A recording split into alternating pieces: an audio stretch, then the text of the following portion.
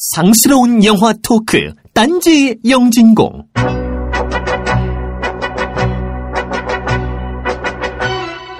누군가는 떠나고 누군가를 또 만납니다. 우리는 그걸 인연이라고 부릅니다. 아무리 대작이고 명작이고 걸작이어도 신작의 기대감을 이길 수는 없습니다. 우리는 그래서 내일을 기다립니다. 그렇게 오늘 할 이야기는 내일이 더 기대되는 2014년 상반기 결산 아부나이 영진공입니다.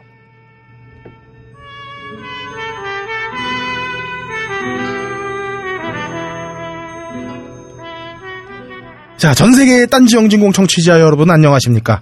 여기는 국정원보다 관리가 허술할 수밖에 없는 딴지 라디오 벙커원입니다. 자, 오늘도 변함없이 세 분의 의원님들 모셨는데요. 일단 가장 먼저 소개할 분은 지난주 급하게 지령을 받으러 다녀오신 문화인류학계 최장신 전서구 제비조님 모셨습니다. 무슨 지령을 받았다. 이젠 해외에서 지령을 받고 오셔. 국내에서는 이제 너무 감시가 심해. 세부 정도는 나가야 안전하게 지령을 받는다. 네. 전서구가 저만 하면은 다 잡히겠는데. 용이지 용이지 뭐. 네, 자, 다음으로 연애 편지는 어떻게 쓰는지 모르지만 이력서만큼은 인종과 국가도 반하게 쓰는 외국계 회사 성애자 함장님도 나오셨습니다. 서류 탈락을 해본 적이 없는 남자 함장입니다. 야, 너 다음 떨어졌었잖아. 서류는 붙었죠. 아, 그랬었나? 서류 어디든 다 통과했던 것 같아요. 근데 잘 떨어졌어. 잘 떨어졌지. 지금 훨씬 좋아. 저는 제주도에서 살고 싶습니다. 자, 근데 보니까 요번에 카카오톡이랑 합병하는 거 보니까 좀 임금 차이가 좀 많이 나던데요. 저는 카카오도 떨어졌죠. 예.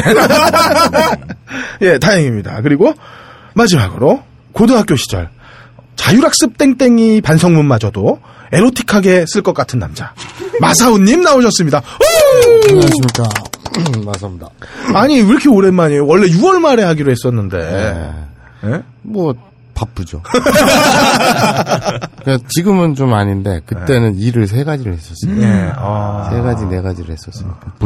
지금도 모종의 일 때문에 2가지, 3가지를 한꺼번에 하다 보니까 잠을 4시간, 5시간 이상 못 자요. 내년쯤이면 빌딩 하나 사실 것 같아요. 아니, 근데 문제 돈이 되면 내가 진짜 잠을 안 자고 할 수도 있을 텐데. 그 세상이 바르게 되려면 이렇게 일하면 돈을 많이 벌어야 돼. 이렇게 좀 아쉽네요. 그래서 뭔가 어느 구석 하나 얻어 걸려서 빵 터지기만 바라고 있습니다. 그 바쁜 와중에도 저 신작들을 꾸준히 체크하고 계신 거죠? 네. 그건 호흡. 브리스. 삶을 흡입하듯이. 자, 마지막이라고 했는데 한 분 더 계시죠?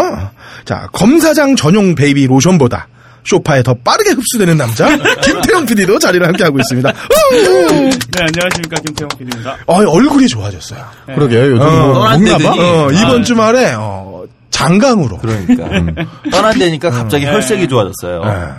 요즘에 또 자전거를 또 이빠이 타기 시작해가지고요. 운동을 하기 시작하니까 놀러 간다니까 또. 정말 피부가 좋아진 것 같아요. 운동을 좀 해야 되는 것 같아요. 잠도 좀 자고. 놀러 갈 마음에 운동도 막 되고. 그렇죠. 그리고 저 마사오님이 이제 거의 레어템이 되셔가지고 우리 또 약속할 수 있을까요? 이제 알현하기가 힘들어질 것 같아. 그거 제가 확답은 못 드리겠고. 아니, 진짜. 인기 관리? 1년을 4, 4분기로 나누면, 그러니까 한 1년에 2번은 영진공에 나와야죠. 네, 알겠습니다. 감사합니다. 연말에 한번 그것도. 진짜 맨날 한 달 전까지만 해도 매일 와가지고 밥 시켜달라고. 요즘은 볼 수가 없어요. 앞에 꼭 뒤에 님자 붙여주시고요. 예. 이제 딴지 소속이 아니시니까 마사오님. 마사오 형 딴지 소속 아니에요? 뭐 지금 연재하고 있습니다. 그럼 님을 2번. 그렇죠. 마사오 님. 마사오 님으로 계속 한 발 걸치고는 있죠. 네. 자, 잡설은 집에서 끝내고 오늘 치워야 될 똥이 15톤 정도 돼요. 제가 일주일 없었더니 많아졌군요. 예, 덕분에 염님이 죽었다 살아났어. 비운 덕분에. 자, 먼저 짱가님의 책 무심한 고양이와 소심한 심리학자 당첨되신 분들은 딴지 라디오 방송별 게시판에 올려놨습니다. 참고해 주시고요. 방송 듣기 위해 게시판에 댓글로 남겨주신 분들이 많은데 저희의 모든 행사는 기본적으로 방송별 게시판에서 이루어집니다. 방송 듣기 탭 옆에 방송별 게시판이 있으니까 다음번 이벤트에는 꼭 그쪽에다가 써주시고 댓글로 이렇게 남겨주시면 제 가슴이 너무 아픕니다. 자, 늙어버린 미소년님, 업다님 수소문 글 뒤에 52의 마이클 베이 편이 바로 나갔습니다. AS 빨랐습니다. 야생의 나래님은 영화 해무가 제대로 안개를 설정하지 못했다고 추천하지 않는다고 말씀해 주셨어요. 참고하겠습니다. 덕후마초님, 제 목소리가 이왕표처럼 생긴 것에 비해 어린아이 같다면서 딴지를 걸어주셨는데 제가 그 밑에 리플들 다 기억하고 있습니다. 누가 반동분자로 남았는지. 자, 바람쉼터님은 공개방송을 요청하면서 머릿속에 상상이 자꾸 된다고 하셨는데요. 누군가 사진 링크를 보여드렸더니 바로 취소하셨어요. 이로써 영진공 팬이 또 한 명 떠나갔네요. 더불어 업다님의 피로도 걱정을 해주셨는데 그래서 업다님은 한두 달에 한 번 나오는 게 맞는 거죠. 예. 매주 나오면 죽을 거야, 걔. 삶의 의욕을 잃을지도 몰라. 자, 오두님은 여자 게스트는 왜 없냐고 하셨는데 다음 달은 되어야 나옵니다. 딴지 블라썸님은 너치커피 선물 기다리다가 지쳐서 직접 구매를 하셨다고. 축하합니다. 감사합니다. 그리고 더불어서 그날 술을 좀 많이 드셨는지 함장이 제일 좋다고 또 말이 확 나오셨어요. 네, 더불어서 인보카머스를 제가 볼 수 있는 공포영화라고 소개하셨습니다만 저는 기본적으로 돈을 내고 공포영화를 보지는 않습니다. 이분 좋은 거 가르쳐 주셨어. 앞으로 영화 등급 먹일 때 공포영화는 껄림, 관람가 뭐 이런 걸로. 기본적으로 난 싫어. 그리고 아가씨님은 프로레슬러 사진에 단발머리 아이콘을 합성해서 저라고 올려주신 뒤에 선착순 짱가님 책까지 당첨되시고서는 총총히 영진공을 떠나셨어요. 갈 때 가시더라도 하이피델리티엔 가지 마세요. 자, 제로원님께서는 제 사진을 올리고서 이왕표 합성이라고 거짓 주장을 하셨는데 제 사진입니다. 김태용 개새끼가 거기다 대고 껄림 이렇게 써놨어요. 자, 우리 단골구차님께서는 짱가님의 저자 사인을 요청하셨는데 잠시만 기다려주세요. 저희가 짱가님이 9월 이후에 오시니까 그때 촌촌님이랑 함께 어떻게든 선구매 인증하신 분들에게 베네핏이 돌아갈 수 있도록 저희가 조치해보도록 하겠습니다. 자, 치킨호 뚜꾸깨님은 엠버터플라이에서 여장한 사람은 존 론이라고 하셨는데 제레미 아이언스가 마지막에 저가기 전에 여장하잖아요. 연극하면서. 예. 그래서 저희가 여장이라고 말씀드린 거고요. 제가 풀 영상을 댓글에 링크를 달아놨으니까. 그렇죠. 그리고 딴지고스트님이 여러 링크와 장문의 글들을 적어주셨습니다. 감사합니다. 근데 고스트님이 도배한다고 좀 불편한 분도 계신 것 같은데 우리 뭐 예전에 딴지 독투불패나 뒷골목 이런 데서 그냥 기계적인 도배 막 수백 장씩 넘어요. 기계적인 도배도 우리는 뭐 수없이 당해봤죠. 근데 껄림이 많이 하셨죠. 예, 제가 주로 했던 저 옛날 영진권 편집장 철구도 그 좀 많이 했죠. 근데 뭐 우리가 단순 도배도 아니고 머릿속에 떠오르는 수없는 고민을 풀어내신 거는 뭐 우리가 감사해야죠. 물론 조금 불편하시더라도 좀 참아주셨으면 감사하겠고 저희가 가능하다면 정리해서 한 번에 몰아주시면 더더욱 감사하겠습니다. 우리는 뭐 차라리 그런 정력적인 활동이 감사한 거지 아무것도 안 하는 것보다는 안 써주시는 것보다는 써주시는 게 감사합니다. 다른 분들의 불편함이 생기지 않는 범위 내에서만 즐겁게 놀아주시면 정말로 더더욱 감사하겠습니다. 자, 기정님과 라틴 미남님은 이번 52회가 좋았다고 이렇게 말씀을 해주셨습니다. 감사합니다. 미스터 디케이님의 다양한 영화 해석과 소개도 감사합니다. 야, 그 노력이라면 우리가 모두 설명해 드려야 되는 게 맞는데 양이 너무 많아가지고 저희가 소개 못 드리는 점 사과합니다. 버질님, 이번 52회가 좋았다면서 로빈 윌리엄스를 추모해 주셨습니다. 감사합니다. 그리고 로빈 윌리엄스 특집 상영회는 어떠냐고 여쭤보셨는데 일단 이게 좀 어려운 게 공개적인 자리에서 상영을 한다는 건 일단 그렇죠. 배급사랑 판권 해결이 선행되어야 되고요. 그리고 거기에다가 공개된 장소에서 돈까지 받는다는 거는 좀 더 복잡한 문제가 생깁니다. 이거는 저희가 좀 실행하기가 아주 어려운 문제라 양해 부탁드리고요. 여기 아이디가 마사오 친구 막사요님이라고 있어요. 마사오님 아시는 분이세요? 진짜 친구세요? 전혀. 예, 이분도 이번 주 게시판에서 맹렬하게 불타올라 주셨습니다. 깊은 성찰액을 감사합니다. 늙어버린 미소년님은 없다를 보고 영진공이 예수라고 하셨는데요. 이 새끼 이거 거의 없다 같아. 네, 거의 없다 세컨 계정이라는데 염승의 왼팔을 걸겠습니다. 자, 맥주왕님의 마배의 기억도 감사히 읽었습니다.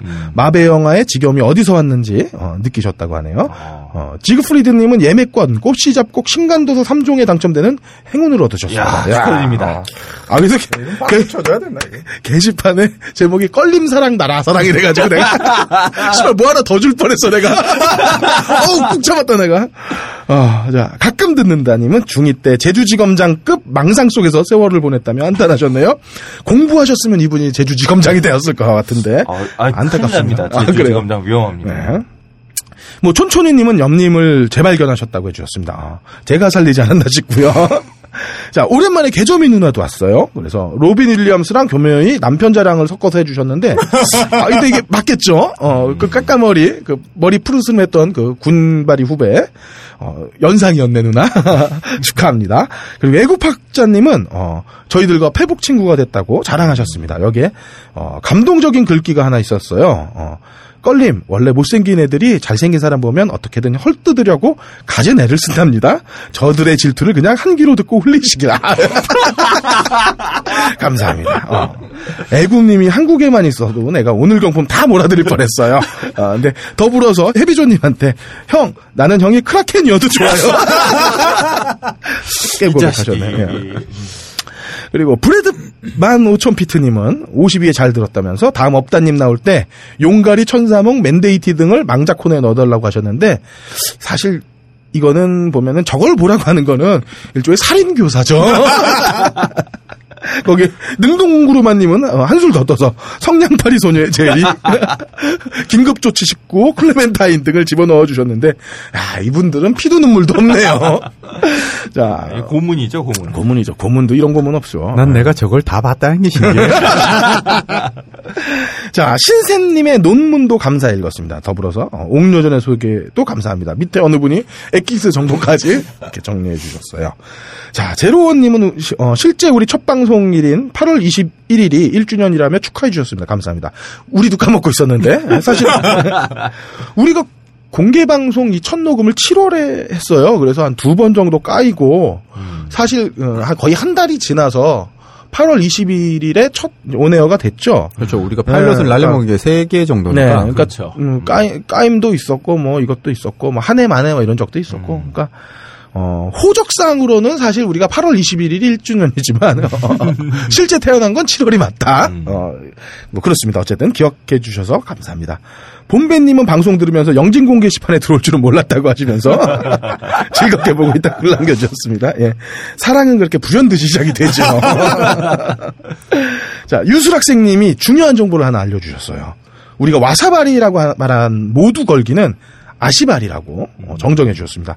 유술인답게 아주 좋은 정보 주셨습니다. 감사합니다.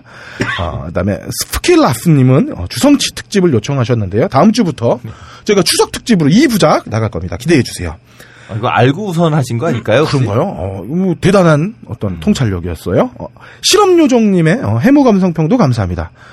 제가 지금 엄청 고민하고 있습니다. 볼까 말까. 근데 제가 본다면은 아마 요정님의 궁금증을 일으키게 만드는 글 때문이 아닐까 싶고요. 휴직맨 안 보신다는 얘기군요. 그 가능성이 높죠. 휴직맨님의 아이스버킷 챌린지에 대한 이야기도 잘 들었습니다. 전 다만 원하는 게 있는데 아이스버킷 챌린지만큼 우리 세월호에도 각계분들의 좀 관심이 계속되었으면 하는 작은 소망입니다. 이게 루게리병 환자분들만큼이나 세월호 가족들도 절실합니다. 네. 맞습니다. 네. 그래서 어느 하나가 더 무겁다, 뭐 가볍다 이런 게 아니라. 그렇죠. 그리고 세월호 가족들은 지금 우리의 선봉에 서 계신 거고, 이건 우리 국가의 절실한 해결이죠. 네, 그렇죠. 그런 부분이 좀 필요한 것 같아요. 그래요. 정말 미국에서 시작된 걸 우리가 이렇게 호응하는데 우리나라에서 시작된 이야기들을 벌써 잊으면 안 되는 거죠. 전혀 해결이 안 되고 있는데. 예. 꼭 기억해 주시고요. AM님, 비긴 어게인과 족구왕 후기 남겨주셨어요. 감사합니다. 사실 비긴 어게인은 딴지 영진공 우원들 사회에서도 호평이 계속 되고 있어요. 함장님 특히 비긴 어게인 함장님밖에 못 봤는데 지금 여기 있는 사람 중에 저밖에 안 봤잖아요. 네. 이따가 얘기해 드릴게요. 하지만 키나 나이틀리는 전 그래요. 여전히 좋아요. 네. 그리고 족구왕은 큰 관심 없었는데 저도 좀 유심히 지켜보겠습니다. IPTV 나오면 한번 봐야겠어요. 자, 그리고 족구왕. 족구왕. 저 재밌을 것 같았어요, 저도. 네. 그리고 아베코파님, 로빈 윌리엄스의 코미디 링크 감사합니다. 이분 사실 배우이기도 하지만 진짜 달병가의 코미디언이죠. 그렇죠. 네. 그리고 아베고파님은 제가 그 마음을 다음 주에 꼭 이루어드리고 싶어요. 지난주에 제가 선물을 주는 방식을 변경한다고 해놓고, 이분한테 내가 선물을 줘버리면 큰일 나요. 이분은 그걸 노렸을 텐데. 나 마음은 가는데 내가 말을 지켜야 되니까 주의가 좀 조용해지면 박근혜 잔윤 감사지명하듯이 제가 한번 슬쩍 넣어보겠습니다. 자, 그 밖에도 팟빵에 글을 남겨주신 빈, 커피닷, 에스코리아, 2002, 수연, 홈, 칸딘스키, 한손등길로키, 달마, 외인구단, 12, 고이명박, 저를 늙은 몽고 씨름 선수라고 각인해주신 그럴걸님 그러는 거 아닙, 마시마로, 베레베레, 내사랑톰, 부름의 사막, 반부정적인 냄새가 나서 불쌍하다는 브라더님 감사합니다. 이 많은 분들을 제치고 오늘 너치커피에 당첨되신 분은 괴물단지님이십니다. 이분이 덧단지 2024년 3월호를 미래에서 입수해서 보내주셨어요. 나는 거기 내 사진을 봐가지고 구글 없어져야 된다고. 이거 내가 원하지 않은 그런 권리 있잖아. 잊혀질 권리야. 이것 좀 있었으면 좋겠고. 저도 궁금해가지고 구글 이미지 그런 걸 쳐봤거든요. 야. 더불어서 아부나이 영진공 남자 배우 편을 해주셨으면 한다고 하셨는데요. 마사오님 안 할 거예요. 그렇죠? 우리 남자 배우는 관심 없잖아요. 그게 이제 어떤 개그 코너로 언급하고 넘어갈 수는 있는데 빡본자라든지 유광석이라든지 이렇게 몇몇 그리고 또 할아버지 계세요. 네. 그분 골드핑거 그분 아니 그거 말고 이렇게 반대머리 대신 타토타카 말고 완전 하얀 머리 네. 할아버지 최연장 할아버지 매일 며느리랑 그렇죠. 그분을 거쳐간 며느리가 굉장히 많죠. 네. 그런데 이제 그런 좀 재밌는 면은 있으나 하기 싫잖아요, 사실. 그렇죠. 그냥 이렇게 지금 이렇게 언급하듯이 간단히 언급하고 그냥 끝나면 되는 것이지. 그거는 한편 특집까지 할 필요는 전혀. 그렇죠. 진지하게. 그렇죠. 그걸 우리 50만 청취자랑 같이 고통받을 수는 없는 거니까. 그건 없던 걸로 하고요. 대신 포토샵 정성에 반해서 제가 너츠커피를 드리도록 하겠습니다. 그리고 엠푸드가 후원하는 꽃이 작곡은 미스터 디케이님께 드리도록 하겠습니다. 많은 글을 남겨주셨는데 제가 꽃이 작곡으로 보답하는 수밖에 없겠습니다. 두 분께서는 영진공 게시판에 이메일 주소 남겨주시기 바랍니다. 그리고 지난주에 당첨된 짱가님 책은 제가 내일부터 목요일 사이에 일괄 배송할 예정입니다. 늦어도. 진짜 대단한 것 같아요. 짱가님 책 준다니까 사람들이 듣자마자 자, 다음 주 초에는 제가 받아보실 수 있도록 준비하겠습니다. 현대인들은 여유가 없습니다. 늘 바쁘죠. 뭔가 쫓기듯 살아갑니다. 삶에 7시간이 없어요, 그래서. 마사오님이 그렇게 바쁨에도 불구하고 하루에 두세 가지 일을 하면서도 한 달에 2,000편이나 되는 에이보리를 일별할 수 있는 건 삶에서 여유를 만들기 때문이죠. 그 역할을 해주는 게 너치커피입니다. 삶의 쉼표가 되는 너치커피로 잠시나마 브레이크 타임을 만들면서 야동을 감사하시면 삶이 윤택해집니다. 근데 중요한 건 마사오 형 커피 안 먹어요. 핫초코 먹어요, 핫초코. 근데 어떻게 그게 그렇게 연결돼? 커피랑 이게 무슨 정보인지? 됩니다. 되고요. 나 이거 또 이유 만들려면 우리 또 한전 얘기해야 되니까. 자, 마사오님이 그렇게 수많은 AV를 통해서 단백질을 도둑질 당해도 건강할 수 있는 이유는 바로 꽃이 작곡을 드셔서입니다. 실제로 이거 농담이 아니라 저 아부나이 연구에도 이거 광고 했었잖아요. 그래서 집에서 갖다 먹었어요. 그리고 이제 쌀이 불구스름하고 밥이 이제 불구스름하고 되게 맛이 있었는데 네. 그 뭐 왜 전달이 안 되는지. 그러니까 아브나이 니온고 청취자들은 건강에 일단 관심이 없는 애들이잖아요. 왜냐면 인생에 내일이 없으니까.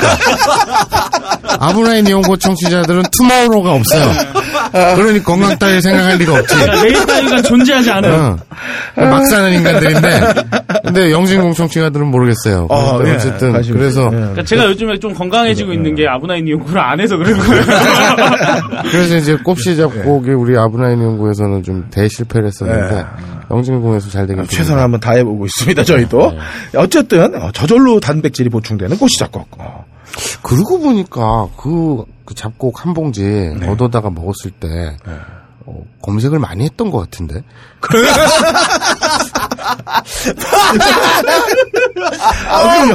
난 무슨 검색이가.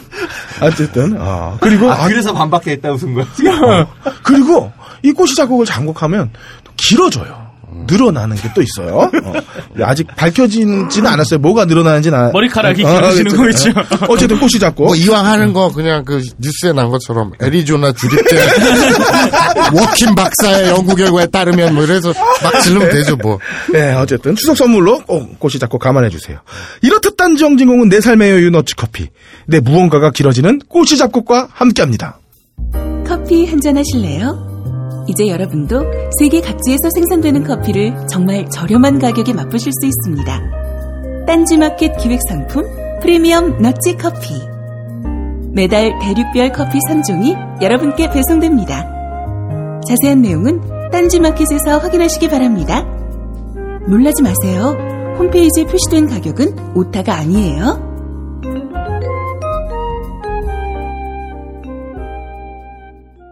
마사온의 집은 오늘도 식탁이 시끄럽습니다. 야, 밥 안 먹을 거야. 이놈의 새끼. 밥 안 먹고 맨날 햄버거랑 피자만 먹어서 돼지 같다고 쯔보미가 너 싫대. 싫어. 밥 안 먹어. 이 쯔보미 오라질려나. 츠보민의 집 식탁은 오늘도 오순도순합니다. 아빠가 해준 밥을 먹으면 뱃속에서 꽃이 필 것 같아요. 그래? 에휴. 애들 밥 먹이기 너무 힘들어요. 옆집 만순에는 애가 잡곡밥 먹고 반에서 1등도 하고 키도 쑥쑥 큰다는디 싫다고 해도 이따가 마트에서 잡곡이나 사서 억지로 먹여봐야겠어요. 잠깐! 이것저것 섞여있는 마트 잡곡. 여러가지 많이만 섞어 먹으면 다른 영양소의 흡수를 방해하기도 하고 소화에 부담이 될 수 있습니다. 옥스퍼드대 체육동영상학과 교수님의 말씀 들어보겠습니다. 3-4가지 잡곡을 쌀과 4:1 비율로 섞어 먹는 것이 가장 좋습니다. 네! 전문가의 말이니 믿어도 되겠죠? 킬로그램에 25,000원, 한 가마니에 200만원이나 하는 홍국살이 포함된 엠푸드 꼬시 잡곡. 밥 위엔 꼬시를, 어머니 얼굴엔 웃음꽃을. 그럼 아빠 꽃은 꼬시 잡곡 딴지마켓에서 확인해주세요. 발가벗겨 디벼보는 영진공 전당포. 네, 전당포 시간입니다. 마사오님. 많은 분들이 기다리고 있었어요. 저희가 참 여러 가지 딴지 영진공 내에 다 자체 기록이 있는데, 하나는 본편보다 서비스 트랙이 한 3배 정도 클릭수가 많은 게 하나 있었고. 80인의 단백질 도둑 편 때 이제. 그죠. 그리고, 처음에 우리가 품번이 있는 삶을 할 때는 여러 커뮤니티에서 남자들이 주로 모이는 사커 이런 거 있잖아요. MLB 이런 데서 굉장히 많이 돌았다고. 많이 돌았어요. 제가 궁금한 게요. 네. 오늘 이제 2014년 상반기 결산 아닙니까? 네. 제가 궁금한 게 여성 청취자는 그냥 버려도 돼요? 영진공의 정책이 그런 겁니까? 저희가 올해 공개 방송을 할 때 되게 놀랐던 게 그냥 예비군 훈련장이 될 줄 알았어요. 근데 너무나도 놀랍게도 거의 반수에 가깝게 여성분들이 오셔가지고 이런 것 같아요. 인간의 성욕은 사실 남녀를 가리지 않잖아요. 그런 것 같아요. 이 정보라는 게 사실 남자를 위한 뭐 정보라고 또 생각을 하지만 또 그걸 관심 있게 보시는 여성 청취자분들도 있지 않을까. 왜? 근데 되게 웃긴 게 어제 제가 술을 먹고 있었는데 아는 사람이 왔어요. 그러니까 아부나이 니혼고 잘 듣고 있습니다. 근데 그 20대인데 여자분이? 여자분이 아부나이 니혼고가 재밌다고 잘 듣고 있대요. 그래요. 그래서 나랑 얘기하지 말자 그랬죠. 제가. 아니 근데 웬만하면 나랑 이야기하지 말자고. 뭐 그건 둘째치고 우리 영진공의 절반이라고 치면 그 절반에 가까운 여성 청취자들이 빈유 로리게 무슨 느낌일지 저는 도저히 감이 안 와서. 아무튼 그거야 뭐 껄림이 알아서 하시고. 그 정책이 좀 궁금했습니다. 아, 우리가 내일이 없어요. 여기도 그렇구나. 오늘 뭐 딴따라로 조금 거기까지 고민 못했어요, 솔직히. 죄송합니다. 지금 뭐 관심이 없는 분들은 하이피델리티만 말고 다른 거 들으셔도 돼요. 아니 딴따라까지 그냥 스킵하시면 돼요. 그냥 딴따라부터 들으시면 됩니다. 자, 진행해 주시죠. 갈까요? 예.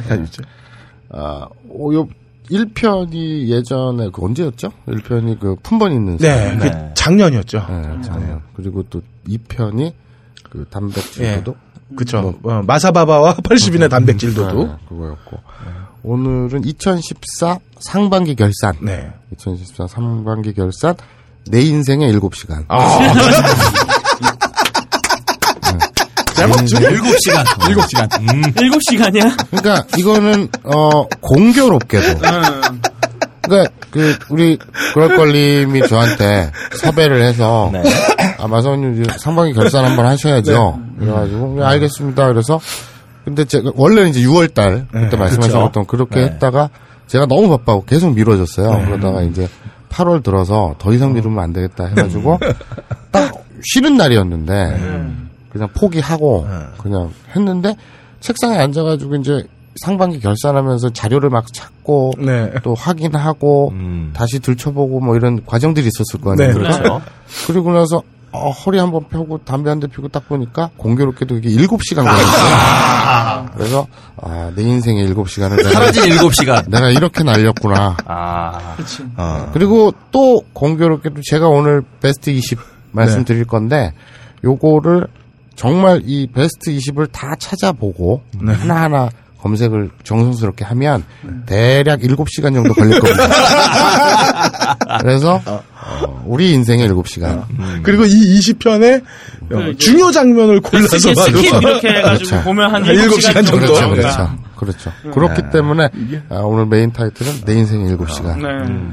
뭐 다른 의미는 전혀 없어요. 절대 없겠죠. 절대로 없습니다. 참 7시간이면 참 많은 일을 할 수 있네요. 그렇죠. 자, 우선 이거 들어가기 전에 말씀드리고 싶은 게 제가 오늘 떠들 얘기는 위키나 인터넷 서핑 다 나오는 정보죠. 그렇죠. 다 나오는 정보고 그리고 또 일본은 신기하게도 야후가 꽉 잡고 있거든요. 그렇죠. 근데 야후 검색하고 이러면 다 나와요. 그리고 이제 요새는 또 구글에서 번역도 잘 되니까 어느 정도 완전 일본말을 모르면 좀 힘들겠지만 어느 정도 일본어를 알면 그 번역하는 거랑 원문이랑 비교해가면서 번역은 좀 엉터리니까 비교하면서 하면 대충 뜻은 통합니다. 그러니까 자료가 겹치거나 뭐 뻔한 자료들은 많겠는데 그래서 제가 되게 대단한 일을 했다는 게 아니라 단지 그냥 좀 정리하면서 좀 한번 되새김질 해보자 이런 의미니까 그런 거 숙지해 주시고요. 7시간을 걸려서. 그리고 정말 힘들었던 게 좀 자료 찾으려고 검색만 하면 거의 40% 60% 가까이는 워닝이에요. 8원하면 우리가 중국을 욕할 수가 없어요. 그래서 아니 왜 자유민주 국가에서 그래서 아무튼 워닝 때문에 너무 시달렸고 그리고 이제 당연한 얘기지만 오늘 제가 평가나 그런 걸 할 때 철저히 주관적입니다. 근데 이건 어쩔 수가 없는 게 이 바닥 장르적 특징이에요. 그렇잖아요. 어떤 객관적으로 수치할 수가 없잖아요. 제 눈의 안경이라고. 그렇기 때문에 이 바닥의 장르적 특성이니까 제 주관이라는 거를 숙지해 주시기 바라고요. 마사오님의 계속 바뀌는 첫사랑. 그렇죠. 그리고 오늘 순위는 상반기 DVD 그리고 블루레이 렌탈, 그리고 대여죠. 네. 그리고 또 셀, 사는 거, 판매 이런 걸 종합으로 합계한 판매량 집계 순입니다. 그런데 좀 객관적인 것 같은데 함정이 하나 있는 게 한 여배우가 작품 수가 많으면 유리하죠. 다작일 경우에 유리하다. 공장장일 경우에 유리하죠. 그거는 좀 참고 바라고요. 네. 그 공장장에 대해서 설명을 살짝만 해주시죠. 막 찍어내는 거지. 자, 이제 거꾸로 올라가 보죠. 네. 예, 베스트 20에 20위입니다. 예. 아키야마 쇼코. 아키야마 쇼코. 1989년 11월 22일생이고요. 좋은 나이네요. 가나가와 현이 내서 태어났고 O형입니다. 그런 것도 나와요? 근데 우리가 O형인 걸 알아야 될 이유가 있나요? 아니, 일본은 혈액형이 아주 중요하잖아요. 네, 일본에서 희한하게. 2009년 10월에 데뷔를 했고요. 20살에. HMP, 그 유명한 레이블이죠. 중견 레이블인데, HMP 기획을 통해서 데뷔를 했습니다. 그리고 2010년 10월에 은퇴를 했어요. 1년 그러니까 만에. 딱 1년 만에. 그리고 딱 2년 후인 2012년에 복귀를 해요. 그래서 S1으로 이적을 했다가 올 2014년 3월 이제 메이저인 무디즈로 전속이 되죠. 그래도 뭐 S1보다 무디즈가 더 메이저인가요? 비슷한 막상막하죠. 그러니까 JYP에 있다가 S1으로 간 거네. 그런 거죠. 그래서 이제 근데 아키야마 쇼코는 그냥 20이라는 거. 왜냐면 20이라 물론 배우가 엄청 많잖아요. 그러니까 그렇죠. 20이라는 거는 뭐 대단한 거지만 그런데 이제 쭉 제가 몇 면을 말씀드리겠습니다만은 여기에서는 워낙 쟁쟁한 인물들이 많으니까 22 정도 아키야마 쇼코 정도로는 명함 내밀기가 힘들다. 그러니까 그냥 지금 청취자분들은 메모를 하지 않으셔도 된다. 아니, 청취자 여러분들은 이 방송을 들으시면서 반드시 브라우저를 여시고 구글 이미지 검색으로 마사오님이 누군가 이름을 얘기할 때마다 바로 엔터로 검색을 하시면 됩니다. 근데 아키야마 쇼코는 건너뛰어도 된다. 굳이? 잠깐 떠나갔다 왔으니까. 자, 19위로 가죠. 카자마 유미. 카자마 유미 지금 구글링 딱 하시면 이 여자구나 하실 거예요. 그러니까 좀 연식이 있는. 근데 이분은 특이한 게 데뷔했을 때부터 중년계로 갔어요. 원래부터 얼굴이 저처럼 늙어 보이는 스타일. 20대에 데뷔를 했는데 바로 중년 역할을 했어요. 근데 지금은 그러면 데뷔하신 지 오래되셨나요? 오래됐죠. 우리나라 드라마로 치면 박정숙 정도? 네. 그러니까 1997년에 데뷔를 했어요. 어이구. 이야. 이걸 숙녀계라고 하는데 그러니까 이제 리아루 세교 있고 그러니까 리얼 성교육 뭐 이런 타이틀 그리고 엄마 친구 하하노 유진 친구의 엄마 뭐 친구의 엄마랑 엄마의 친구랑 이런 실제로 있어요. 토모다치노 마마 뭐 이런 거. 그러니까 모의 우인 한자로 그래서 이제 하하노 유진이라고 하는데 엄마의 친구 그리고 또 친구의 엄마도 실제로 있어요. 유명한 시리즈들인데 아무튼 그런 중년계 숙녀계라고 하거든요. 그게 많이 나오고요. 이게 오바상 시리즈에 많이 나오죠. 오바상은 이제 참고로 아줌마, 숙모 이렇습니다. 1997년 10월에 스즈카와 치카라는 이름으로 데뷔를 했어요. 스즈카와 치카라는 이름으로 데뷔를 했는데 뭐 예명이라고 표현해야 될까요? 그렇죠. 예명인데 이게 이제 데뷔작 이름이 미유 풍류. 그러니까 풍류는 풍만하다 할 때 풍년 할 때 풍자예요. 아름다운 가슴이자 풍만한 가슴? 아니요, 둘이에요. 미유와 풍류의 이름이구나, 이름. 협공. 미유, 풍류, 협공, 모성 본능. 자, 그러면 그러니까 이분은 미유인가요, 풍류인가요? 풍류죠, 풍류. 그러니까 이분은 97년 10월에 데뷔를 했을 때부터 모성 본능이라는 타이틀을 들고 나오셨고요. 데뷔할 때는 몇 살이었어요, 그러면? 데뷔 나이는 안 나오네? 몇 살이었어요? 적어놨는데 까먹었다. 20대로. 79년생이에요. 79년생. 그러니까 1997년 10월에 데뷔를 했는데 그러니까 이제 20살. 그러니까 79년생이에요. 그래요. 79년생이니까 97년도면 딱 19, 20. 19대 데뷔를 했는데 모성 본능이라는 중년 엄마 숙모 뭐 이런 계열을 맡았죠. 그러니까 이분은 민증을 받을 때부터 이미 그냥 그렇죠. 엄마의 그렇죠. 이미지로. 그렇죠. 일본은 만 18세만 넘으면 되니까. 그렇죠. G컵입니다. G컵 풍류. 내가 아까 미유풍류에는 안 웃겼는데 협공에서 빵 터졌어. 그러니까 이제 당해보고 싶다. 98년에 잡지에서 이제 그라비아 활동을 하다가 그때부터 이제 카자마 유미라는 이름으로 다시 데뷔를 한 거예요. 네. 그러니까 97년에 스자카와 치카라는 이름으로 활동하다가 그라비아로 갔다가 이제 AV로 데뷔를 했는데 2012년 10월이 데뷔 15주년. 역사와 전통이네요. 어느 정도냐면 편집물 이제 기존에 찍은 거 편집해서 다시 내는 거 있잖아요. 네네. 그것까지 포함하면 한 1200여 편 정도. 네. 보다가 죽겠다. 자기 작품.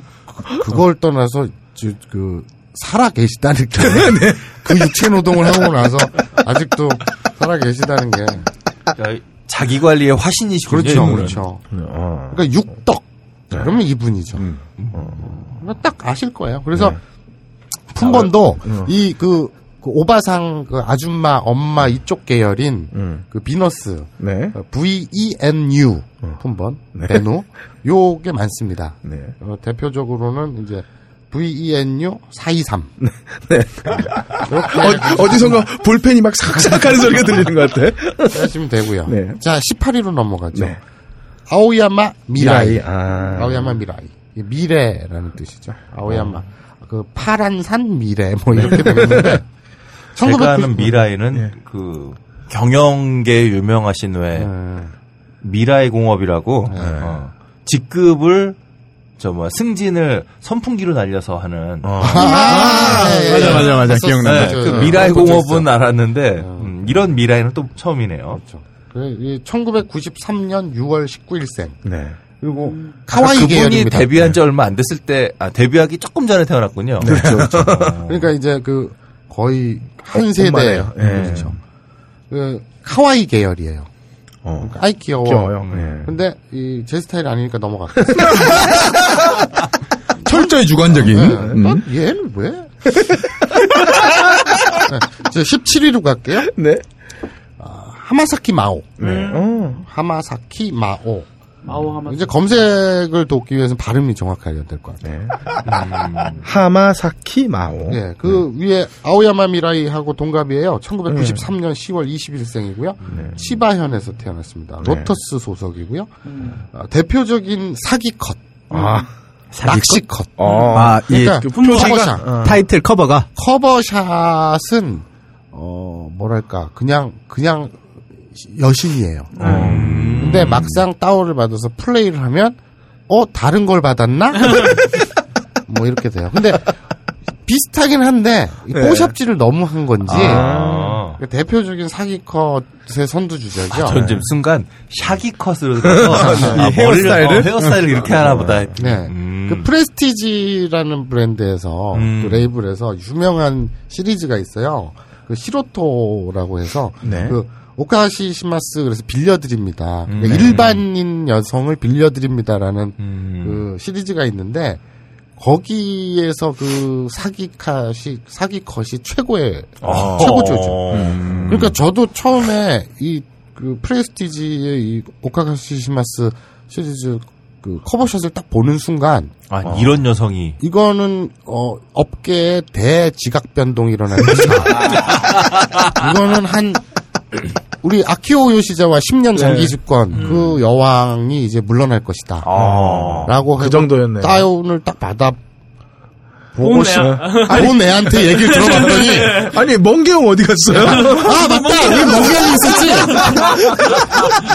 멍게형이 다운받은 걸 옆에서 봤는데 아니지 멍게형한테 이제 술자리에서 들었는데 전혀 다른 사람이었더라.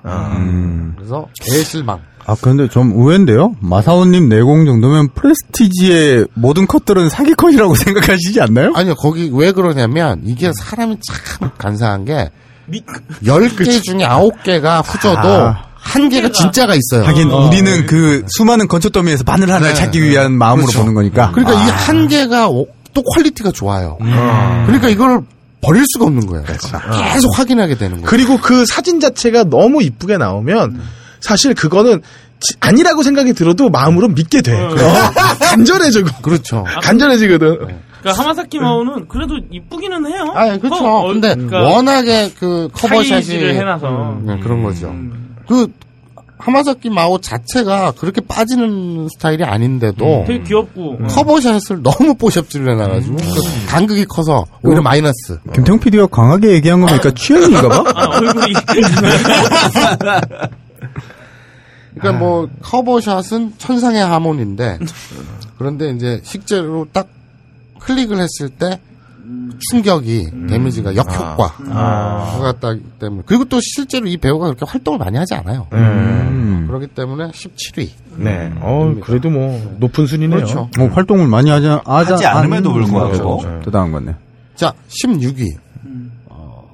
굉장히 유명합니다. 그리고 얼굴 참 여기저기 많이 뒤밀고 있고요. 사토 하루키. 네. 그래서 보면 다 하실 거예요. 1991년 12월 1일생이고요. 네. 구마모토 현 그리고 로터스 소속입니다. 여기 유명한가 봐요, 로터스가. 네, 그러니까 우리나라로 치면 뭐랄까 영화로 치면 사이더스. 메이저. 네. 2011년에 크레페 가게에서 알바를 하다가 스카웃됐대요. 크레페 가게? 네.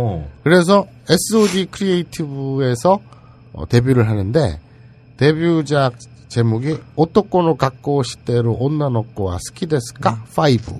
그러니까 이게 뭐냐면 오토코노 그러니까 남자의 갖고 하면 모양이거든요. 모습. 네. 그러니까 남자의 모습 오 시대이로 모습을 하고 있는 온나노코와 여자애는 뭐 여자애를 스키데스까 좋아합니까? 그러니까 보이시하다는 얘기죠. 그거 시리즈 5로 데뷔를 했어요. 네. 그리고 뭐 데뷔 전에 남성 경험은 두 명이라고 하네요. 네. 근데 이거 인터뷰 때 다 나오는 얘기거든요. 네. 근데 이거 저는 이제 이 사또는 별로 제 스타일이 아니긴 한데. 네. 보이시한 걸 싫어하시는 거예요? 아니요, 보이시는 아닌데 얼굴 자체가 제가 그냥 별로 호감이 안 가는. 그러니까 후지다는 건 아닌데 정이 안 가요. 찍어낸 듯한 느낌의 얼굴이기도 해요. 그래서 정이 안 가요. 수술을 한 것 같은. 근데 한 가지 뉴스가 하나 있는데. 올 2014년 7월 24일 얼마 전이죠. 네, 한 달 얼마 전. 전이네. 예. 한 달 전에 자신의 블로그에다가 네. 올 11월에 은퇴를 한다고 발표를 했어요. 그러니까 딱 4년 일하고 2011년에 데뷔했다 그랬잖아요. 네. 그리고 올 연말에 11월에 은퇴를 하니까 딱 4년 일하고 업계에서 은퇴를 하는 거죠. 그래서 멋있다. 네, 그래서 우리 그 사토 하루키 양에게는 제가 오츠카레 사마데시다. 수고하셨습니다. 네, 인사를 드리고 싶습니다. 자, 15위로 가죠. 이치노세 스즈라는 배우인데요. 네. 참고로 스즈는 방울이라는 뜻입니다. 근데 얼굴도 참 방울 동글동글하게 생겼어요. 근데 키가 작아요. 149cm인데 근데 키가 작은 게 문제가 아니라 제가 이 통틀어서 20위 중에서 어떻게 제일 얼굴이 빠진다, 후지다 라고 손에 꼽을 만큼 호불호가 너무 확실한 그 캐릭터거든요. 네, 박사님 잠시만. 야, 지금 진행 중에 좀 찾지 좀 마. 궁금하잖아. 아이, 정말. 근데 진짜로 호불호가 갈리는 캐릭터인데 저도 얘가 왜 15위씩이나 2014년 상반기에 아니 그게 아니에요. 검색에도 안 나와. 잘 안 나와요. 지금. 근데 일본에서는 이게 인기가 있대요. 이 배우가. 일본 애들 취향을 모르겠어요. 어쨌거나 1995년 3월 29일생. 그러니까 딱 20살이네? 19살. 19살이라서 알겠네. 인기 15위. 19살 15위. 이해가 가네. 그 나이의 승리네요. 나이의 승리. 나이가 벼슬이다. 뭐 이런. 이키타 현 출생이고 C컵입니다. 그리고 2013년 12월, 그러니까 재밌어요. 이게 특이한 게 작년 2013년 12월 25일 크리스마스에 오로라 프로젝트에서 데뷔를 했어요. 그러니까 상상을 해보세요. 세상은 주위 동네들은 징글벨 징글벨 하고 뭐 노엘 노엘 이런데 얘는 이랬단 얘기죠. 예. 아, 산타가 왔네. 근데 12월 25일 릴리즈 됐다는 얘기겠죠. 그 전에 했겠지. 그렇죠. 네. 지금 마사오님이 그 성스러운 얘기를 하셨는데 사실 대한민국에서 콘돔이 가장 많이 팔리는 날이기도 해. 그렇죠. 아니 왜 남의 생일날 모텔에 그렇게 불티가 나는 거야? 아니 같이 축복하려고. 거기 이렇게 깃발을 받아. 그리고 모든 탄생에는 분명히 전초가 있어. 그렇죠. 자, 이치노세스즈는 허슬러 소속이고요. 작은 키의 동안. 그래서 빈유로리게로 분류가 됩니다. 근데 재밌는 거는 위키 정보에 보면, 뭐 특기, 저는 이 배우 중에 특기 취미 다 빼버렸어요. 뭐 배우, 배구, 테니스 뭐 이런 거 다 빼버렸는데, 이치노세스즈 뭐, 워드 프로세스 검정 1급 자격증. 왜? 아니 근데 그런 게 있는 것 같아. 이런 그 아주 디테일한 작은 정보가 이 배우가 되게 친근하게 느껴지는 그런 역할을 그거는 하죠. 진짜 얘기 잘하셨는데 제가 그 아부나이 연구에서도 강조를 했지만 일본어를 알고 어느 정도는 알고 이 AV를 보는 것과 그냥 스킵하면 보는 거는 천지 차이입니다. 그렇죠. 왜냐하면 앞에 인터뷰 나오는 게 있잖아요, 간혹. 근데 그 인터뷰 얘기를 듣고 뭔가 그 배우에 대해서 알고 나서 우와 이러면서 보는 거랑 그냥 막 지나가면서 보는 거랑은 다르거든요. 그렇죠. 아 근데 한 달에 쏟아져 나오는 그 많은 작품을 다 그 인터뷰까지 이렇게 감상해 나가시면서 7시간이 부족하겠는데요.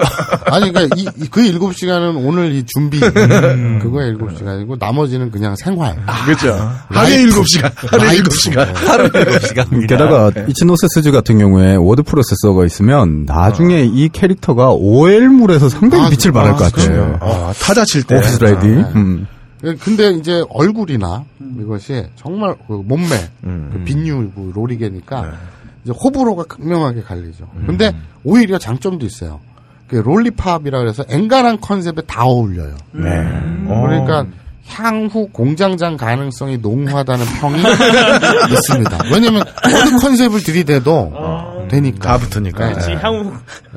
근데 뭐 딴 거는 치우고요. IENE 3686. 그러니까 IEN 뉴스 할 때 N, IENE 386.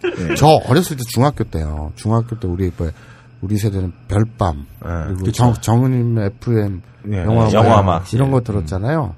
그럴 때 간혹 이제 DJ가 팝송 그때는 또 팝송이었잖아요. 그렇죠. 발음을 이렇게 굴리거나 이래갖고 못 알아들으면 짜증이 확 났거든요. 그래서 저는 청취자들한테 IENE 386. 아, 우리 청취자들이 내 영어를 좋아하는 이유가 그건가? 또박또박하잖아. 자, 14위로 가겠습니다. 사쿠라 유라. 사쿠라 유라.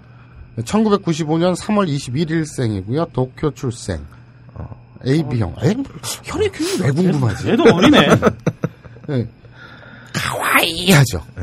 가와이 계열이고요. 그냥 이렇게 생각하시면 돼요. 그냥 얘 작업복은 세라복이구나.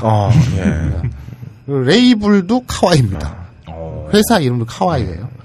그래서 딴 건 뭐 됐고요. 그냥 간단하게 KAWD 530 541. 이렇게만 섭렵하시면 다 섭렵하신 거라고 보면 됩니다. 자, 13위로 가죠. 별 취향은 아니신가 봐요. 뭐 코지마 어린 거 별로 안 좋아하는 그리고 카와이는 정말 얘기하셨던 것처럼 세라복 말 그대로 애들을 대상으로 하는 그런 느낌이 있어서 원치 않나. 저는 제가 한 5년 전, 한 7년 전에도 그 여고 앞에를 못 지나다녔어요. 제가 저 자신을 못 믿었거든요.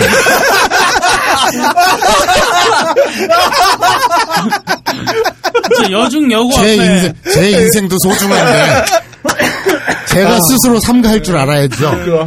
그런데 어느 순간부터 30대 한 중반 지나면서부터 농이 있다라는 표현이 있죠. 네. 그 아까 우리 22. 육덕진 그 카자마 유미 같은 좀 누님 계열 이런 데로 취향이 바뀌더라고요 사람이. 그럼 그때부터 베이비 로션도 이제 안 쓰게 되신 건가요? 아니 그때 지금 씁니다. 그걸 왜 안 씁니까? 그 좋은 거. 그걸 아마 나이 60이 돼도 쓸 거예요.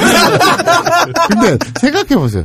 나이 60인데 그냥 로션도 아니고 베이비 로션을 말해. 젊어지는 느낌? 네. 네. 자, 13위입니다. 코지마 미나미. 네.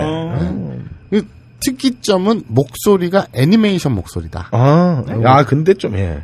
애니메이션이라 하면 뭐. 그러니까 뭐 애기 목소리 같은 거 있잖아요. 그러니까 목소리가 예쁘고 앵냐앵냐 거린다. 뭐 이런 느낌. 예. 뭐 1992년 12월 14일생이고요. 카나가와 켄 출생이고 2011년 7월 앨리스 재팬으로 데뷔를 했고요. 2014년 2월 앨리스 재팬과 결별을 하고 S1으로 이적을 했습니다. 네. 끝. 네. 애들 형이 별로 마음에 안 드는 상당히 제 취향 아니에요? 12위. 자, 설명 필요한가요? 쯔보미. 아이고야. 전설이네요, 전설. 예. 12위라고, 쯔보미가 12위밖에 안 되라고 생각하시면 안 됩니다. 꾸준하다는 게 중요한 거죠. 그러니까 공장장 중에서 최강의 공장장이잖아요. 그러니까 요새는 많이 떨어졌는데, 예전에는 정말 그랬죠. 랭크에서 일단 떨어지지 않는. 그렇죠. 꾸준함. 그렇죠.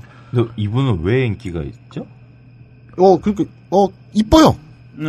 이쁘고 연기 잘하고, 근데, 그런 게 있어요. 카와이 계열이 나이를 먹으면 자기 캐릭터를 못 찾아갖고 사라지는 경우가 되게 많아요. 카와이에서 못 살아남을 그렇죠. 테니까. 그러니까 카와이는 더 이상 못 하고 그러면 이제 OL계로 거쳐서 이제 세댁 세댁으로 갔다가 이제 숙모로 갔다가 이제 엄마로 갔다가 이렇게 가는 거잖아요. 네. 나이에 따라서 그렇게 진화를 캐릭터가 하는 건데 얼굴이 되게 동안인 카와이 계열은 오래 해먹을 수가 없는 게 질리잖아요. 그러면 그쵸. 나이에 따라서 이렇게 바꿔줘야 되는데 네. 그게 유지하는 게 쉽지가 않아요. 근데 수부미는 계속 카와이를 그렇죠. 엄청 동안이라서. 네. 근데 노모도 풀려 있고 그리고 뭐 다 했는데도 아직도 수줍은 미소가 청취자가 아니라 뭐라 그러네, 시청자들한테 먹힌다는 거예요. 그게 시청자라고 하면 안 되고 사용자. 이용자. 그러니까 이용객들한테 그냥 고객이라고 그럽시다. 고객들한테 수줍은 미소가, 그러니까 노모가 풀리고, 그러니까 노모도 한참 활동할 후회가 아니라 되게 초반에 풀렸거든요. 그리고 오만 짓을 다 했는데, 그리고 또 이상하게 뭐 임신했다는 거. 근데 이제 사실 특수효과로 가라고 특수분장으로. 그러니까 심지어는 아날로그. 디지털이 아니고 그 장르 시대인데. 그 장르도 했다. 그리고 뻥칼 쳤는데 나중에 까보니까 다른 배우가 대역한 거예요. 근데 그 대역한 것도 이제 자기가 나와서 얘기를 해줘요. 마지막엔. 대역도 해요? 네, 다 있어요. 그러니까, 카메라 워크로 교묘하게 편집을 해놓고, 그러니까 맨 후반부에, 대역이었지롱, 뭐 이러면서, 밝히고, 뭐 이런 것도 최근에 작품이 있어요. 후배들을 많이 키워서 상당히 힙을 다 기억할 텐데. 그렇죠. 근데, 그게, 저도 처음에, 알면서도 일부러 앞에서 돌려봤어요. 예전 노모 작품 열어놓고, 듀얼로. 듀얼 모니터로 양쪽 비교. 네. 그래서, 요즘 CPU 성능 좋아. 이 아날로그 장르와 예전 노모에서 나왔던 뒷부분, 엉덩이 부분, 이거를 비교해 가면서 본인 맞나, 이렇게 추적을 해 갈 때 그런 생각이 들더라고요. 왜 내가 이러고 있지? 아무튼 혹시 주름의 수를 생각하나요? 그러니까 색깔과 모양과 되게 종합적으로 검토를 하다 말고 근데 내가 왜 이러고 있지라는 생각까지 미치고 나서 그냥 껐는데 근데 어쨌거나 1987년생이에요. 나랑 동갑이네요? 네, 1987년 12월 25일생. 크리스마스 태어났네. 네. 길을 걷다가 고수입 알바 전단지를 받아가지고 거기다 전화를 한 거예요. 근데 알고 봤더니 거기가 AV 사무소였던 거예요. 그래서 바로 끊었대요. 그러다가 고수입이니까 돈을 많이 준다고 하니 다시 전화를 했답니다. 그래서 면접 보겠다. 그래서 전설이 시작된 거죠. 그래서 S1과 계약을 맺고 그리고 이 찌보미라는 쯔나미, 찌보미, 찌보미가 봉오리라는 뜻이거든요. 꽃봉오리. 꽃봉오리라는 뜻이에요. 그러니까 예명을 지을 때 12월생이잖아요. 그러니까 아직 이제 19 꽃봉오리 그 나이 때니까 피지 않은 꽃봉오리다. 그래서 예명을 찌보미라고 지은 거고요. 잘 졌네요. 네. 버드네, 버드. 네. 그리고 2006년 4월. 그러니까 이때 데뷔할 때 나이가 18세하고 4개월 지났을 때예요. 그러니까 딱 18세 합법적으로 성인 영화를 찍을 수 있는 나이 4개월이 지나고 나서 데뷔를 한 거예요. 신인 기리기리 모자이크. 네. 그리고 데뷔를 했고요. 기리기리 모자이크의 기리기리란 아슬아슬이라는 뜻입니다. 지난 시간에 배웠죠, 저희가. 그러니까 디지털 모자이크 뭐 이런 거 원조인데. 그리고 이제 하세가와 시즈쿠라는 그 AV 배우가 있어요. 네. 근데 이제 자기가 개인적으로 만나가지고 자기 트윗인가 블로그인가 거기다가 썼어요. 나 찌보미 만났다라고 쓰지 않고 로리계의 신을 만났다라고 써서 이게 그 말이 화자가 좀 회자가 됐죠. 로리계의 신. 왜냐면은 이제 굉장히 오래됐는데도 불구하고 아까 말씀드렸듯이 꾸준함 그리고 그 커리어를 유지한다는 거 그건 보통 힘이 아니거든요. 분명히 매력이 있습니다.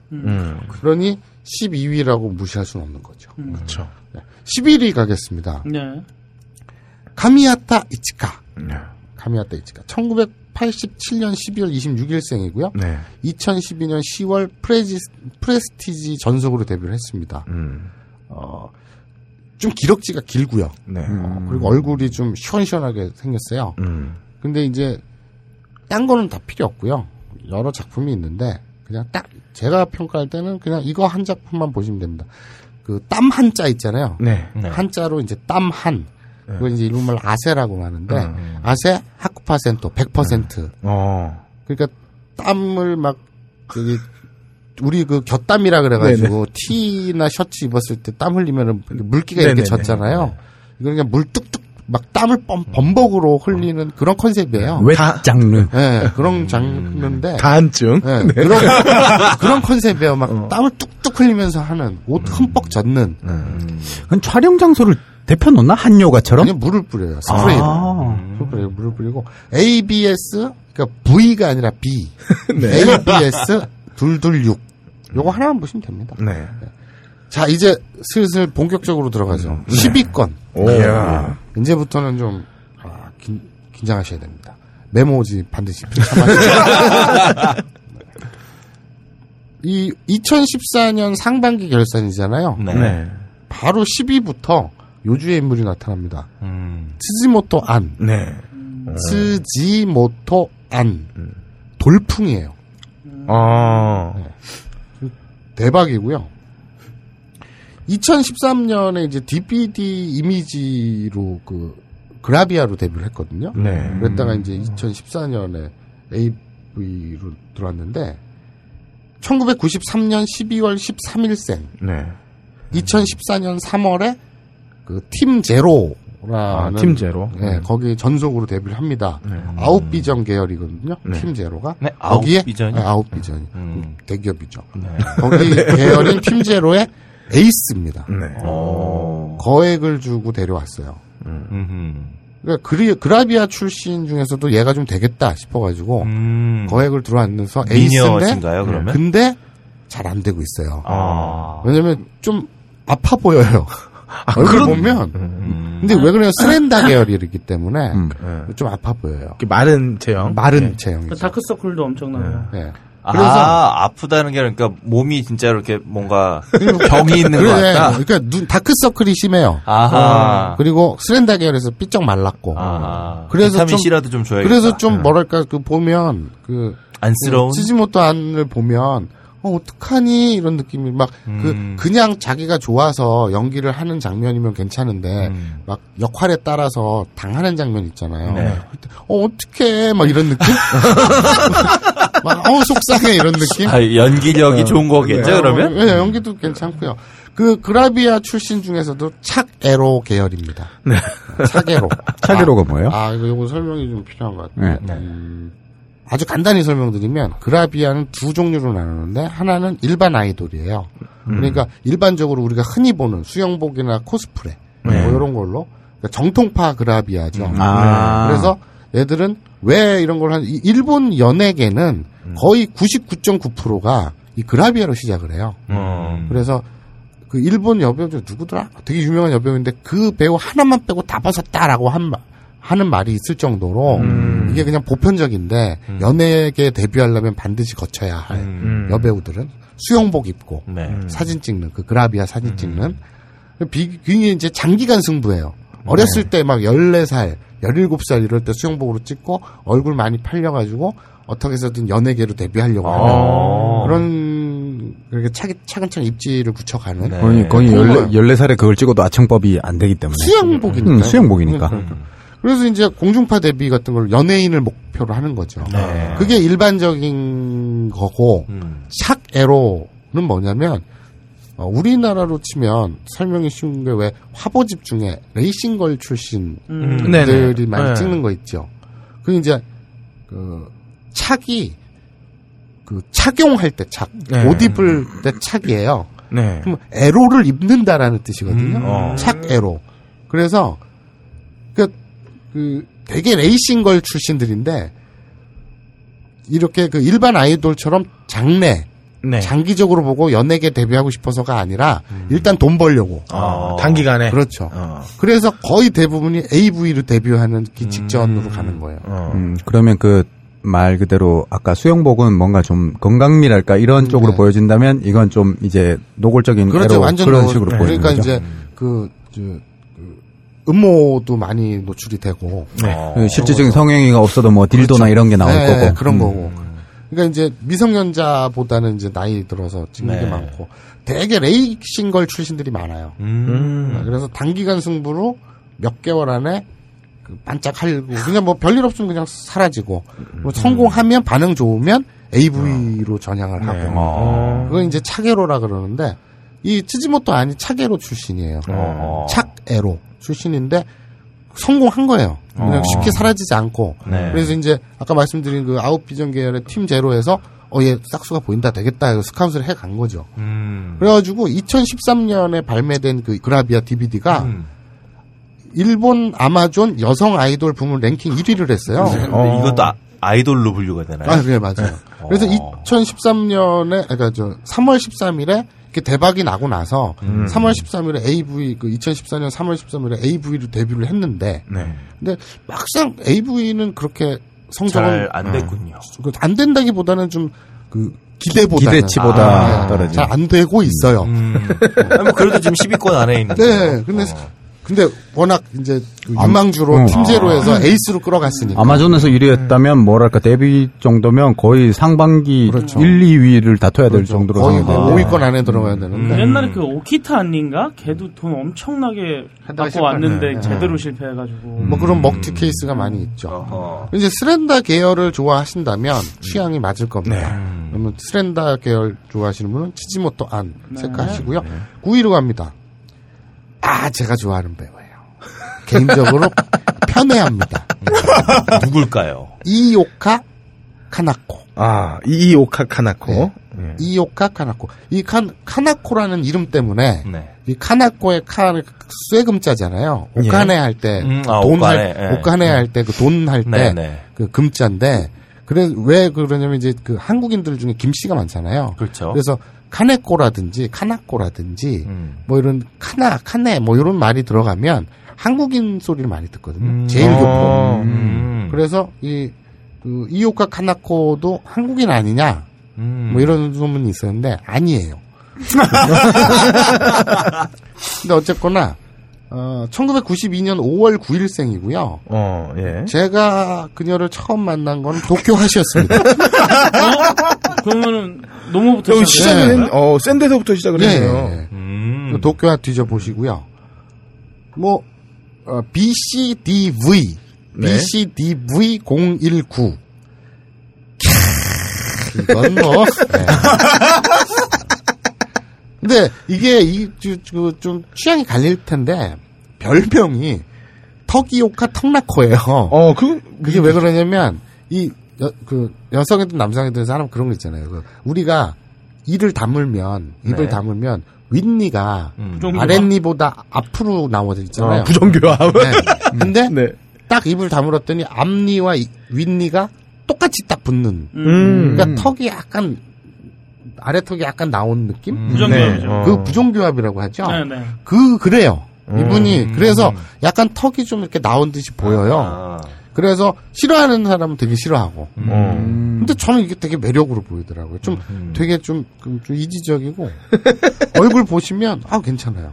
참고하실 거는 이제 이 이오카 카나코가 후지와라 료코라는 예명도 사용했습니다. 예전에 후지와라 료코 그리고 이이지마 교코라는 예명도 썼고요. 여러 개 썼어요. 검색에 참고하시고요.